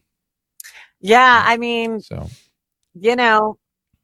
what can I do now? Yeah. I mean, I don't think I'm going to get the 4th booster, though. I will say. No, you sure? That. There is not. There's not yet evidence. There's not science for that yet. I'm done right now. If you were 80, we'd be talking about it. I literally talked about it to my 75 and 80-year-old patients this morning, that I was telling them, I think you're going to probably need it. You don't need it. There's no evidence for that. But the other thing that happened is you got a multi-million-dollar stroke workup, man. They did so much. They did an MRI, MRA. They did vascular studies of your neck and your heart. They did a great, huge workup on you. You must have been in that MRI scanner a lot. Yeah, I think I went in a couple times, and then they did ultrasound for the heart and the neck area. They came in, and I mean, I didn't know. I mean, that was my scary thing when they were like, "Okay, you're going to spend the night in the ICU," and I was like, "Oh, geez," And then they're like, "And we have to give you this sponge bath and all this stuff so that you're ready to go in case we have to do a procedure." And I was like, "Whoa!" Yeah. These people have no idea of the risks that they're taking because they've been lied to and deceived. It's heartbreaking. Quite amazing how HIV and vax adverse events symptoms overlap: fevers, chills, rash, muscle aches, fatigue, swollen lymph nodes. Yeah, exactly. Of course, what else are they doing? mRNA nanoparticles to restore P53, which is, rarely a problem, right? Because the vaccine doesn't alter your genes at all. Improve immunotherapy response. So they're actually working on fixing the problems with more of what created the problems. Insanity. These people are insane. Meanwhile, Moderna here this is Pfizer. So Moderna CEO has cut bait and run, like he's deleted Twitter, taken out $400 million, and no telling what's up with him. Pfizer, they warned their shareholders here recently that let me see where I want to start reading here. Related to their manufacturing, regulatory approval dates and or launch dates, as well as risks associated with preclinical and clinical data, including phase 2 and 3 data for comirnaty. miRNA is in there. That's that name is a code. They're telling you what they're doing with this miRNA. 1, 2, or 3, or phase 4 data for comirnaty. Any other vaccine candidate in the BNT162 program, Pavilode, or any other future COVID-19 treatment. In all of our studies in pediatrics, adolescents, or adults, or real-world evidence, including the possibility of unfavorable new preclinical, clinical, or safety data, and further analysis of existing preclinical, clinical, safety data. So there's new evidence that's going to contradict what's in our reports. Oh, and if they look at our reports, they might figure out that we fucking lied to them.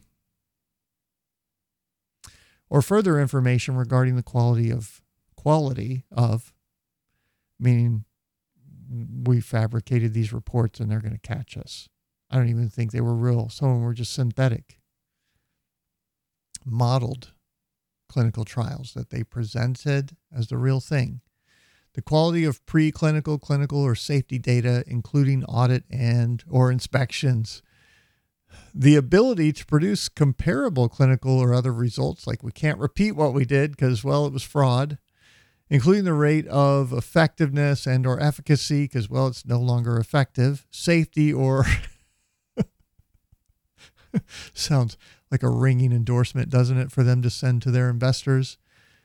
Tolerability profile observed to date in additional analysis of the phase 3, blah, blah, blah.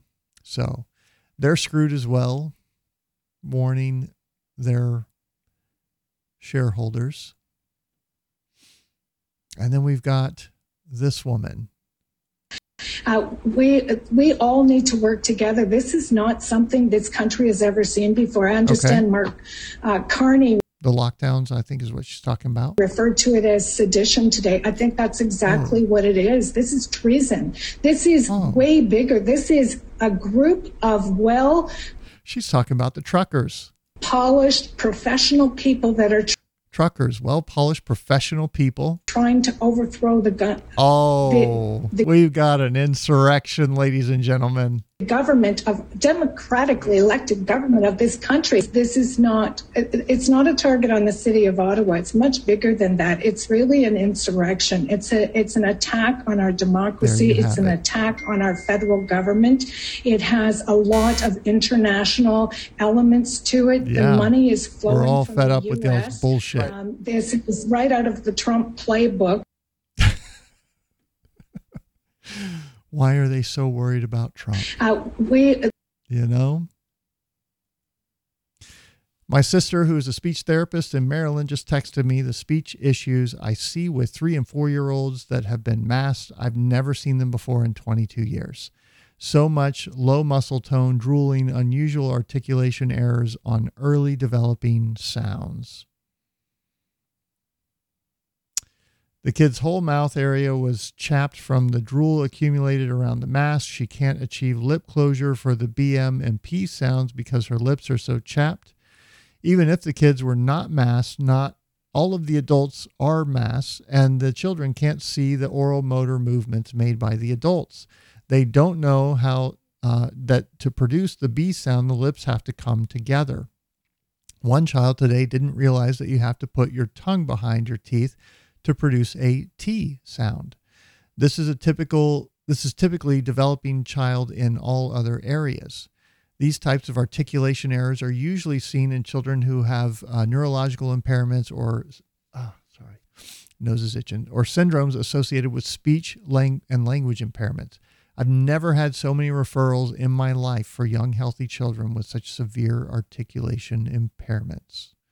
So these masks are a terrible idea. They are psychologically damaging our children. They are developmentally damaging our children.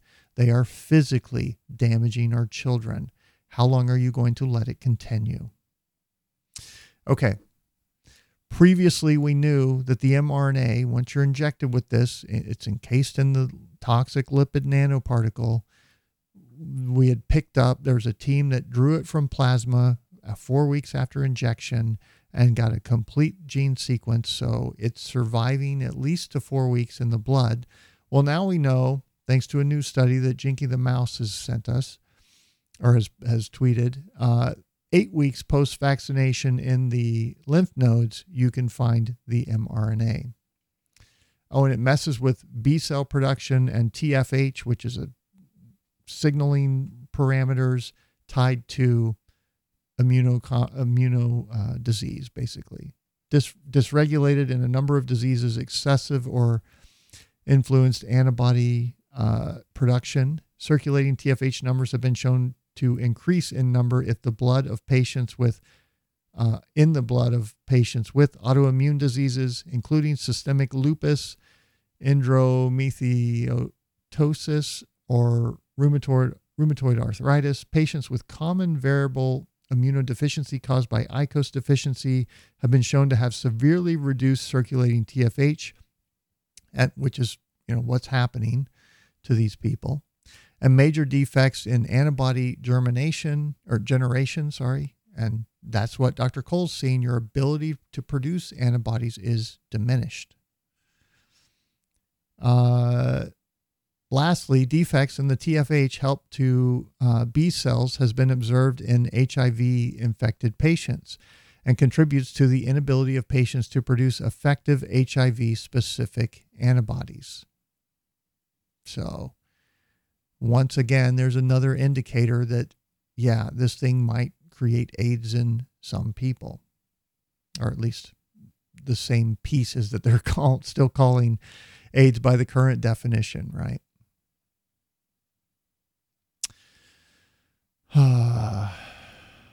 It's AIDS. They are giving people AIDS. This is from October 21st. I'm on an international Zoom call with pathologists and doctors. We are in serious trouble. Immune systems are being obliterated. And I pointed to Ryan Cole. This was a few months before that, where he's pointing out low profile of these important killer T cells that you want in your body. It's almost a reverse HIV. In HIV, you lose your helper T cells, your CD4 cells. In this virus post-vaccine, what we're seeing is a drop in your killer T cells, your CD8 cells. And what do CD8 cells do? They keep all other viruses in check. What am I seeing in the laboratory? I'm seeing an uptick of herpes family viruses. I'm seeing herpes. I'm seeing. So again, and a lot of you guys have heard that a few times, but this is whether or not you test positive for AIDS, I don't even think, or for HIV, I don't even think it's relevant. Okay. There are going to be a lot of vaccine injured who they're trying to scapegoat, and the mechanism that they plan to use, we had the whole hemorrhagic fever, is that it? And it didn't seem right to me. Like, I don't know how they're going to do that without really exposing themselves even further. This is, familiar to them. They're already doing it. They're just ramping it up. I think this is the plan going forward. And we're going to skip that. This has been a really long episode. Of course, here's Jinky the Mouse trying to tell us that this paper trail leads to a pile of smoking guns.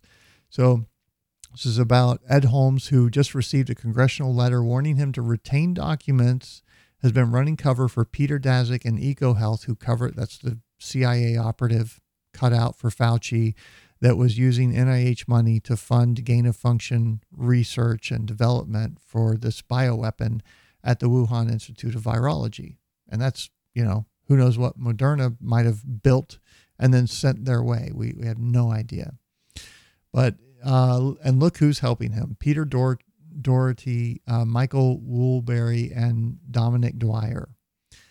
So this goes in, and basically, I think Jinky's telling us they're getting close to really uncovering this and all of this starting to come to light. They're on to the right trail here. Okay. And I think, it's all coming out. The VAERS database. We've got the DOD stuff that Tom Rentz talked about. You've got the insurance claims that are off the charts, the funeral homes. We heard from a couple of funeral home directors. Pretty soon, they're all going to be pointing fingers at each other and trying to blame HIV and AIDS, which is just a cover story to try and get away with what they've done. Okay? Y'all need to recognize that. Here's a good thread. If you find me on Twitter, To the Lifeboats on Twitter, for people suffering long COVID and the vaccine injured, I've got it linked up here. It's in my profile. It talks about selenium. That's one of the supplements that I take occasionally. That's one of the things that Dimitri talked about. It talks about niacin here. There's some studies in zinc and how those kind of work together. And I think these are probably some of the papers that Dimitri found and kind of went down his course of developing a treatment plan. So there's a lot of information in here. I'm not going to go through this whole thread. It's too long. But for those of you that are asking for resources, this person is ALAIACIN on Twitter. ALAIACIN. And this thread was published on, hold on, I'll get you the date because that's usually if you're just going to scroll to find it, you'll be able to. February 10th of 2022. So, all right. The vaccine injured man.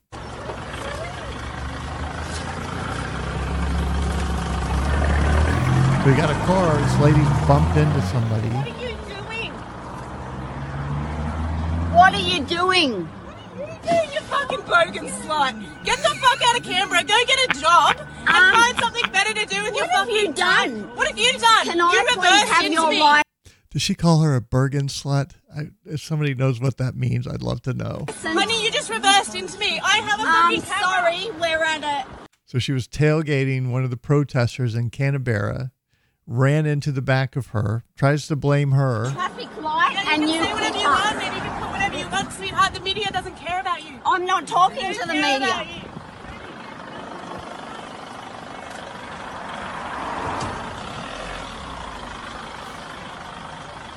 What's that?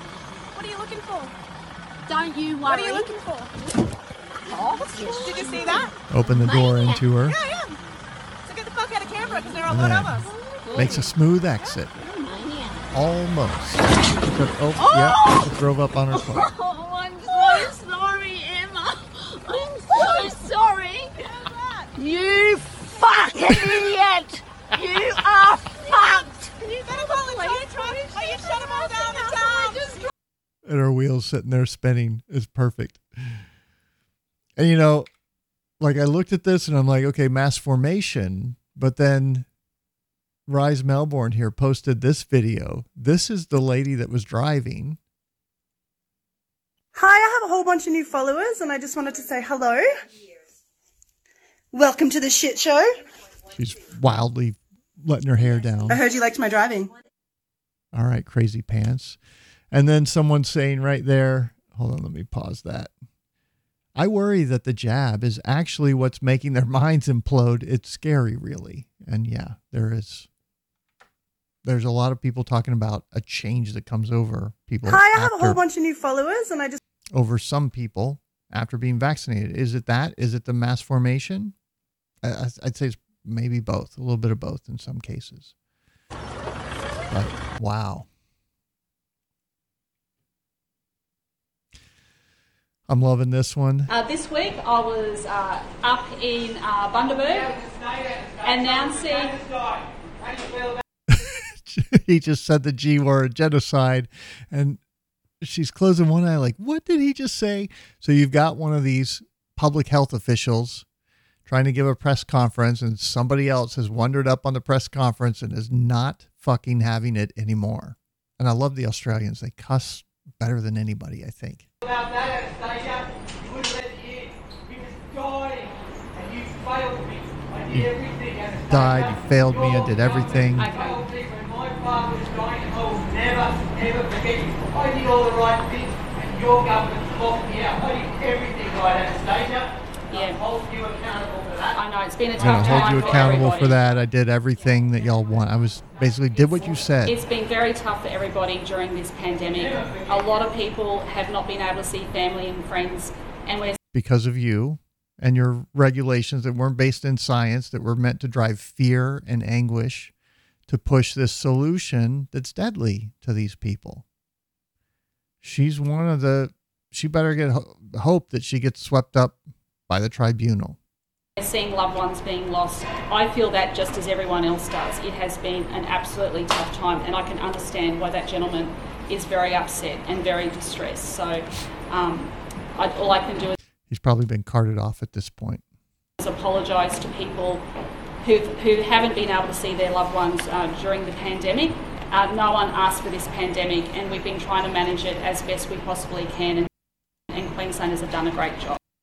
They've done a great job. I've decided that I did a great job, right?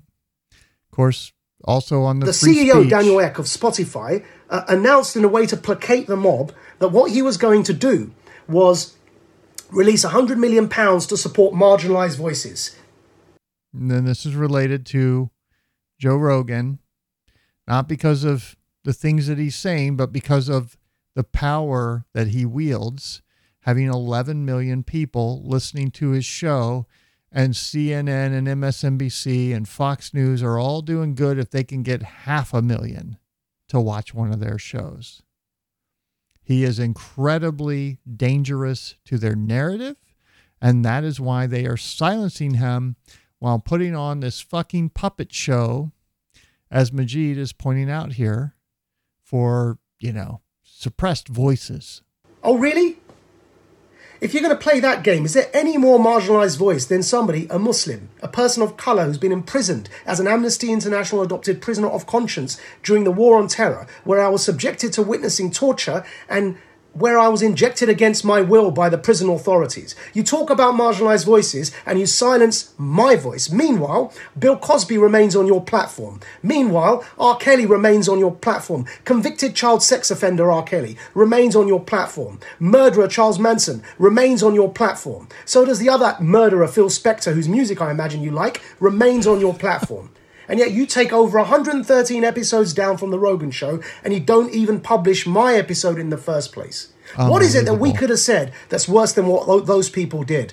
Unless it's never about misinformation. If it's never about anti-racism. What it's really about, as Robert Malone said in the clip that I've posted on Twitter, which has already got over 1,000 retweets, it's about power and money. Because the company that owns the largest share in Spotify is the company that owns the largest share in Moderna. That is correct.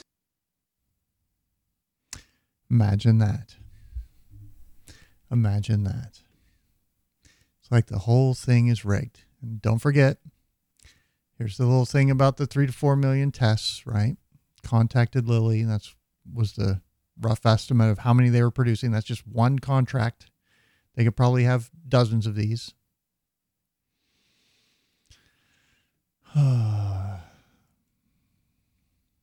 Of course, we've got police here, despite having the court order saying don't take the gas. They're still taking the gas and firewood. And they've pulled into one of these streets. Taking more jerry cans. Cops stealing more cans. Cops stealing more cans. I don't even think they have the names on those cans. It'd be very hard to give them back after the court had already told they can't take them. But no, the cops like the jerry cans. They Make sure the truckers don't have enough heat so they can... They like the firewood too. That went home to one of those cops. He's very grateful that y'all bought him that firewood. I know these things because my stepdad was a game warden. He'd bring home fishing poles and boats and inflatable canoe one time, all kinds of stuff that people were supposed to have a license for, didn't. So he would just, if they would claim it wasn't theirs and they didn't know, he would take it and bring it home. That's where these gas cans are going. That's why they're not labeling them. They don't intend to give them back. These are petty thieves. And the way to counter this, and would love to see this is you get 3 semis to drive down each end of that street. The first one stays in the truck. The other 2 park and depart the area. And then they come in and they focus on the first 2. Hey, you can't park here. Well, the police said that they needed these lanes open for emergencies. I don't think stealing people's gas is considered an emergency. So they are violating their word here. And the response to this is to peacefully block them in. And then what happens? Well, they tell the trucker that is there to move. Okay, yep, let me do. Oh, this truck behind me, you're going to have to get him to move first. Well, where is he? Well, we don't know. Well, what about the one behind that? Oh, we don't know either. Now, what do we do? Now our trucks are stuck here. Our fat, they're not all actually fat. This is Canada. They don't want to haul all this gas out by hand. That's too much work. They don't want to leave the truck there. It'd be a shame if the Schroeder valves somehow came loose, unscrewed, and all the air was let out of the tires. That would be a damn shame. So they probably are going to have to leave somebody there to watch this equipment that is now stranded and become part of the protest. That's an effective counter to this. And I guess they're going to fight it through lawyers or whatever, but I'm just trying to throw ideas out there and add to the conversation. So I think that would be an effective and proper response to what they're doing. Turn it into a quagmire for them. Oh boy. And this Drew guy, I don't even have the energy for this. I mean, here's a guy telling me, we're talking about the mRNA in the body, in the germinal center, an area of the lymph nodes. What are we seeing as an adverse event? Swelling of the lymph nodes. It's one of the more common ones, right? Well, the mRNA, it turns out, is in the specific area of the lymph nodes, the GC. And here's one of, Drew's sitting here like, oh, I enjoy the confrontation. I said, too bad you don't enjoy debate or reevaluating your beliefs in light of new evidence, Drew. Shameful that what you're doing to people with your nonsense. And I'm pointing them to this Jinky post about the mRNA and the spike antigen being in these GCs up to 8 weeks post-vaccination. And one of his buddies, Eugene here, says, I see you've moved from misrepresenting allergic reaction for a heart attack to, because that's what all these heart attacks are, right? They're just allergic reactions, to misrepresenting protein for cell structures in a lymph node. Well done. And I'm like, you mean the researchers who published the paper in the most respected peer-reviewed journal in the world? Yeah, I'm sure they're wrong, and you're right, Eugene. He says, they are right. However, you don't seem to understand they're not talking about the vaccine mRNA surviving. Rather, they are talking about GC activated by the vaccine to produce antibodies. Of course, here's the actual study I've highlighted and detected vaccine mRNA collected in the GCs of the lymph nodes on day 7, 16, and 37 post-vaccination with lower but still appreciable levels, specific signal at day 60. So they're saying exactly what he's saying that is not happening. I'm like, yeah, cool story, bro. And he goes off here on another one saying Drew's right and you're wrong. And it's like, no, these guys aren't even looking at the evidence. This guy's leading people off a cliff. And it's just sad. It's just sad. Okay. That is the end. This is a long one. God, 3.5 hours. I love the people that tell me that bitch about the show being too long. I'm like, bitch, you say that about Rogan? No, then fuck off. All right.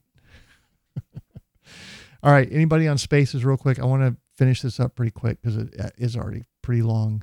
I see some chat comments here. Use an asterisk if you're in the chat and you want to jump in on the live or ask me a question. And then I will see it. I've seen a few go by here. But yeah, I think that's the plan. HIV is going to be the scapegoat. Sam, great video from brain surgeon explaining Saget post-mortem report. Okay, if you can get me that on Twitter, that would be great. I'll take a look. Oh, right there. There we go. All right, I will check that out. We got somebody that wants to speak. Cryptic Aussie.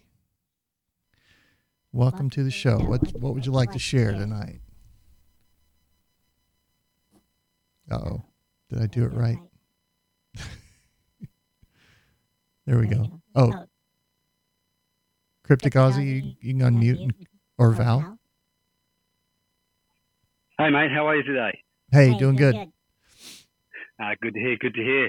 I just wanted to clarify. Oh, that's on your end. We lost you. Yeah, crap. Cryptic Aussie, we lost your signal. Is that better? Okay, yep. Now we got you.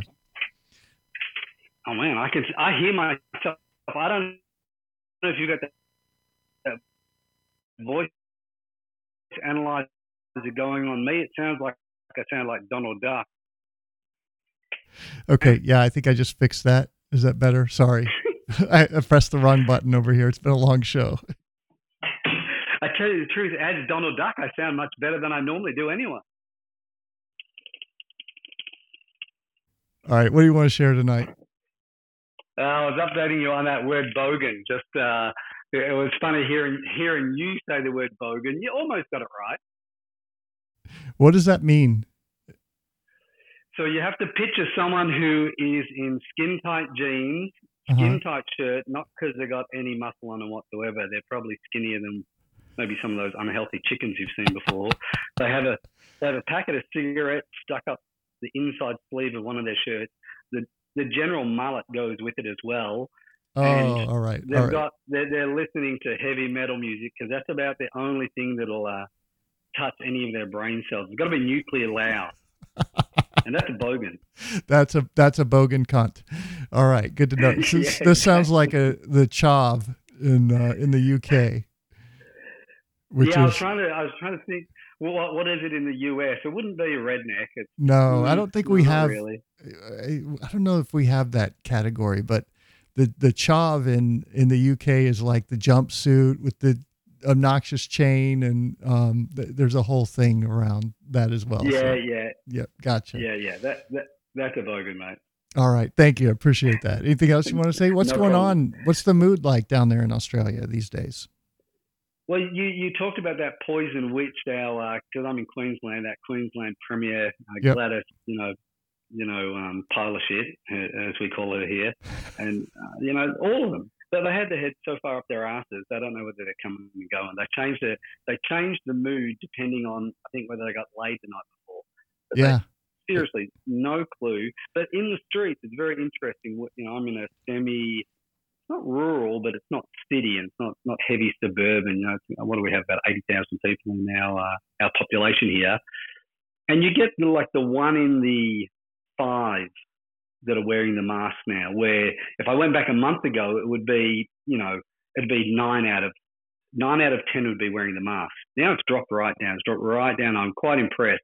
When you go into any of the stores where they were like Nazis and they say, where's your mask? Now, no one cares. No one gives a rat. In fact, what's that, sorry? I was just saying they're falling silent, and people are just starting to stop complying. That's a very encouraging sign. Correct. The only place I found the other day, the first time ever, I went into the local council of all places. Of course, they suck up to the local government because that's where they get paid.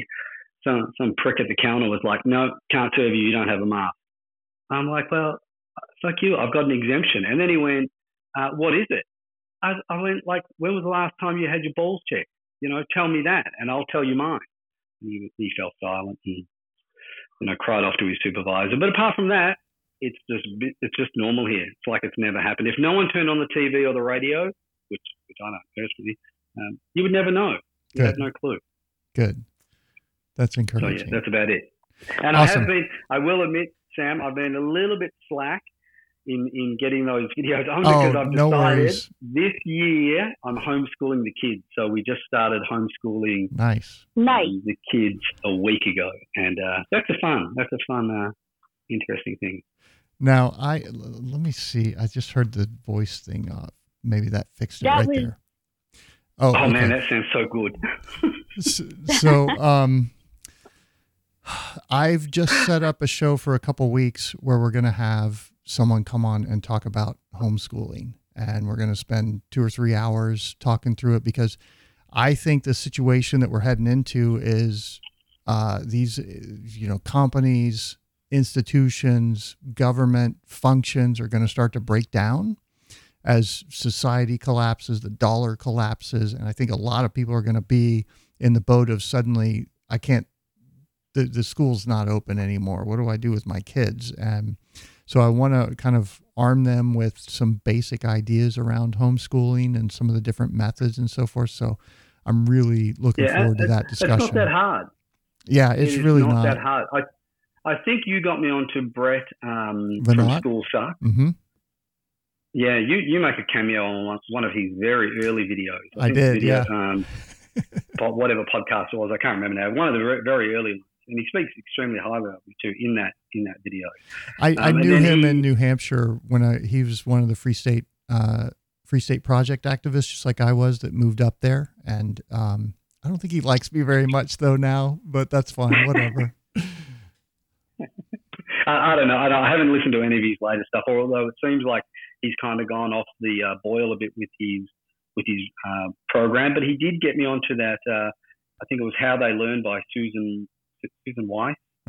Invaluable book for anyone that's going to homeschool. Yeah. I would pick that up. It has the A to Z of how to, why to, and all the resources to boot. Mm-hmm.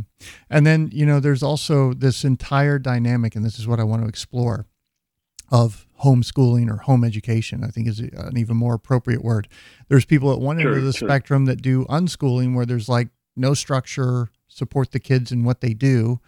And there's an example that I've got that I want to bring up in the show where I think that can kind of go wrong. You have to kind of motivate your kids and push them and give them the tools and things that they need and the experiences and knowledge that they need to be successful in the world. And then there's homeschooling, where you try and like recreate the government schools, but at home. And all sorts of things in between there. And so not every approach is right for every family. And so there's a lot to this. It's a topic that I learned a lot about once Rebecca was pregnant with our daughter. It was that's when I started listening to him, and I did for 2 or 3 years to just kind of soak all of that up and have that. And that's part of what I want to discuss in this show. So I think that'll be a good one for a lot of people, because a lot of us are going to be in that situation. Maybe you should reach out to, I think she goes by LJ homeschool expert, Laura. That's her. Author. She's coming. Oh, is she really? Yeah. Oh, good stuff. Just confirmed that it's going to be not next week, but the week after on a Wednesday, and we're kind of hashing out what all we're going to go through. So yeah, I'm really looking forward to that. Oh man, ask her. I'll ask her if you're going to do the spaces thing. Like, can she put her book on audio? Like, get an audiobook version. Oh, of her book yeah. going. We're gonna do it live and take calls and everything. So you'll be able to call in. It's going to be like at, I think, 3 in the afternoon. It's going to be a few hours earlier than this show normally is. So I'm going to call in, Sam, and I'm going to have my kids going hysterical. I'm going to be a blubbering mess and like, Laura, what do I do? What do I do? All right. Thank you for calling in, sir. Appreciate it. No worries, mate. Great show. Cheers. Have a good one. All right, ma'am. Good stuff. Sam. Yes, ma'am. Did you invite me to if you want to speak, and I added you as a co-host because Twitter's been glitchy and like kicking me out, and then it kills the stream. So, but if I have a co-host, it keeps going and I can rejoin. Good stuff. If you ever do that again, I will know why. Okay. And I jacked that up because I had to go in and do some settings to get my mic on, and then I kicked myself off. So it's fine. It's fine. So we're good. I just try and pick a couple people out to make co-hosts so that if I get banned, and like the last time we did it, it kicked me, and then I rejoined, and Little Paws was the co-host, and it kicked both of us at the same time, and then the stream died. So there's something weird going on. I'm surprised it's been this reliable tonight. Anything you want to say on the show? Well, good stuff. Yeah. So while I'm here, I'll just add something. But yeah, the homeschooling, and I know you're talking about homeschooling and everything else, and I just think what I'm seeing going on. I know we have a lot of fears. I know I homeschooled, and I pushed myself through all the fears of how can I possibly do this. But it was an intuitive knowing. It was over a decade ago I did that. And part of it was moving to Texas where it was more mainstream out there. Mm-hmm. And I had enough people to say, oh, absolutely, you can do it. Don't worry. It'll be fine. There was a lot of communities, but I would say there are a lot of communities breaking out all over the country now. And there'll be support if you want it. I think the most important thing now is I'm still seeing a lot of people complaining. I think we need to be careful about complaining about, oh, how come the leaders are not following their own rules? Yeah. That's not fair. How come the schools aren't being fair to our kids? It's time for us to grow the fuck up. It's time for us to stand up and be sovereign. Okay, and that means you don't hand your children over to your enemies, and you don't follow your leaders whether they're wearing a fucking mask or not. Yeah. Take the fucking mask off and go into those places. Stand up tall and act like you own the place. Have 52 answers for anyone who challenges you on it. Yep. That's what I did all through the pandemic. But I did that from Texas. I know you did that too from Colorado and had a lot of confrontational encounters and so forth. I was always ready with my video camera hoping somebody would challenge me, but they never really did. I just get dirty looks or whatever. Right. And most of the time it was like that. And it was terrifying at first. It was terrifying at first because they really put all those different videos out there, like that you were going to get arrested, you were going to get your shopping cart smashed in, you were going to get thrown out the door. It was filling me with anxiety. But since the beginning, I mean, like I said, I run through my intuition. I knew it was wrong. I knew why they were doing it. And I just played a little game with myself called every time you wear a mask, you lose a little bit of your soul. Mm-hmm. And that was a game for me. So every time I went somewhere, I at least tried to get through no matter what. And it got easier. And then it actually became fun to the point where when they would take away the mandate, back and forth, when they would take it away and there would be more people without the mask, it actually wasn't as fun for me. But you can really, you really have to be, it's time for us to start acting like sovereigns. Yes. If we want to be sovereigns, it's time to claim our liberty. And that's what I'm seeing that's what I'm seeing in Canada. They're finally saying, no, I'm not here to fight you, but you're irrelevant.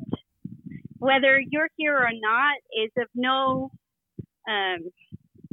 it doesn't change anything. So I'm just going to be me, whether you like it or not. Here we are. And it's great. So, I went into Dallas Love Field and picked up a girlfriend from the airport, and I didn't even bring a mask with me. And I walked by the cops who are in masks and, noticed all the passengers come out of security and they're around baggage claim. And this is in Dallas, and they're all still wearing masks. I was like the only person in there that didn't have a mask on their face. And it was just amazing to me. I think people are just afraid. There's like levels of fear, and at the airport, there's still a lot of fear driving people to make these decisions. You know, like they're scared. Sure, and that's what I see. So my children are different than I am, and they're not looking to be challenged in that arena. And I just tell them simply, at the very least, walk in there like you own the place, and if you need to, keep a mask in your back pocket. At the very least, if they do say something, and you'll be surprised how often they don't, just be like, "Oh, sorry, I forgot." Yeah. You know, if you're scared, you can do that. Sure. You know, just do something, guys. It's okay. It's okay to give in to the taskmaster. You know, this is what, The Life of a Slave, Frederick Douglass kind of talked about, is like he understood liberty, and he still ended up being beaten back into submission and was a slave for a period of time before escaping for his final time. And it's, it's okay. My back. Sorry, I'm going to mute you. I'm going to have to change the area for... So that's Crypto Aussie. That was, hold on. Now I'm trying to unmute you. Jayla, sorry. Yeah, I don't know if I can do it. Here, let me kick. Bear with me. And unmute. Okay. Jayla, you're back unmuted. Sorry about that. It's fine. No, I just want to say a few things because I'm here. Thank you. I appreciate you. I appreciate everything you do. And thank you. Okay. I appreciate it. Okay. Yeah, I guess I'll wrap up there. I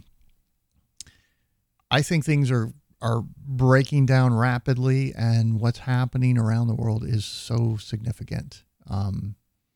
We need to be following it, participating in it, sharing this stuff out with people so that they understand. I think this is coming like a freight train, and this, I warned you guys about the trucker thing early on, saying this could spread and grocery stores could empty out like that. So be prepared, have some supplies and so forth. I think that's really important. We're going into some difficult times, I guess. I think we're gonna have a few years, 2-3 years of struggles as all this plays out. So I don't know what to tell you much beyond there. That's it. Patreon.com/ToTheLifeboats. These shows take a tremendous amount of work to put together. If you can support it, that'd be great. I'd greatly appreciate it. They don't really get much, but it helps make these kind of broadcasts possible. And I think this is a powerful mechanism to explain to people what's going on, how they're being deceived, and arm them with helpful information, help us all kind of evolve as a species is my ultimate goal here. I want to see us move away from these monopolies, these paradigms of control that can be co-opted and used and abused and turned against us as weapons, as has been happening for a long time and is now being taken to an entire another level. And if we don't stop this, our children and their children and their children will be slaves. I'm Sam I Am. We'll catch you on next broadcast. Thanks, everybody.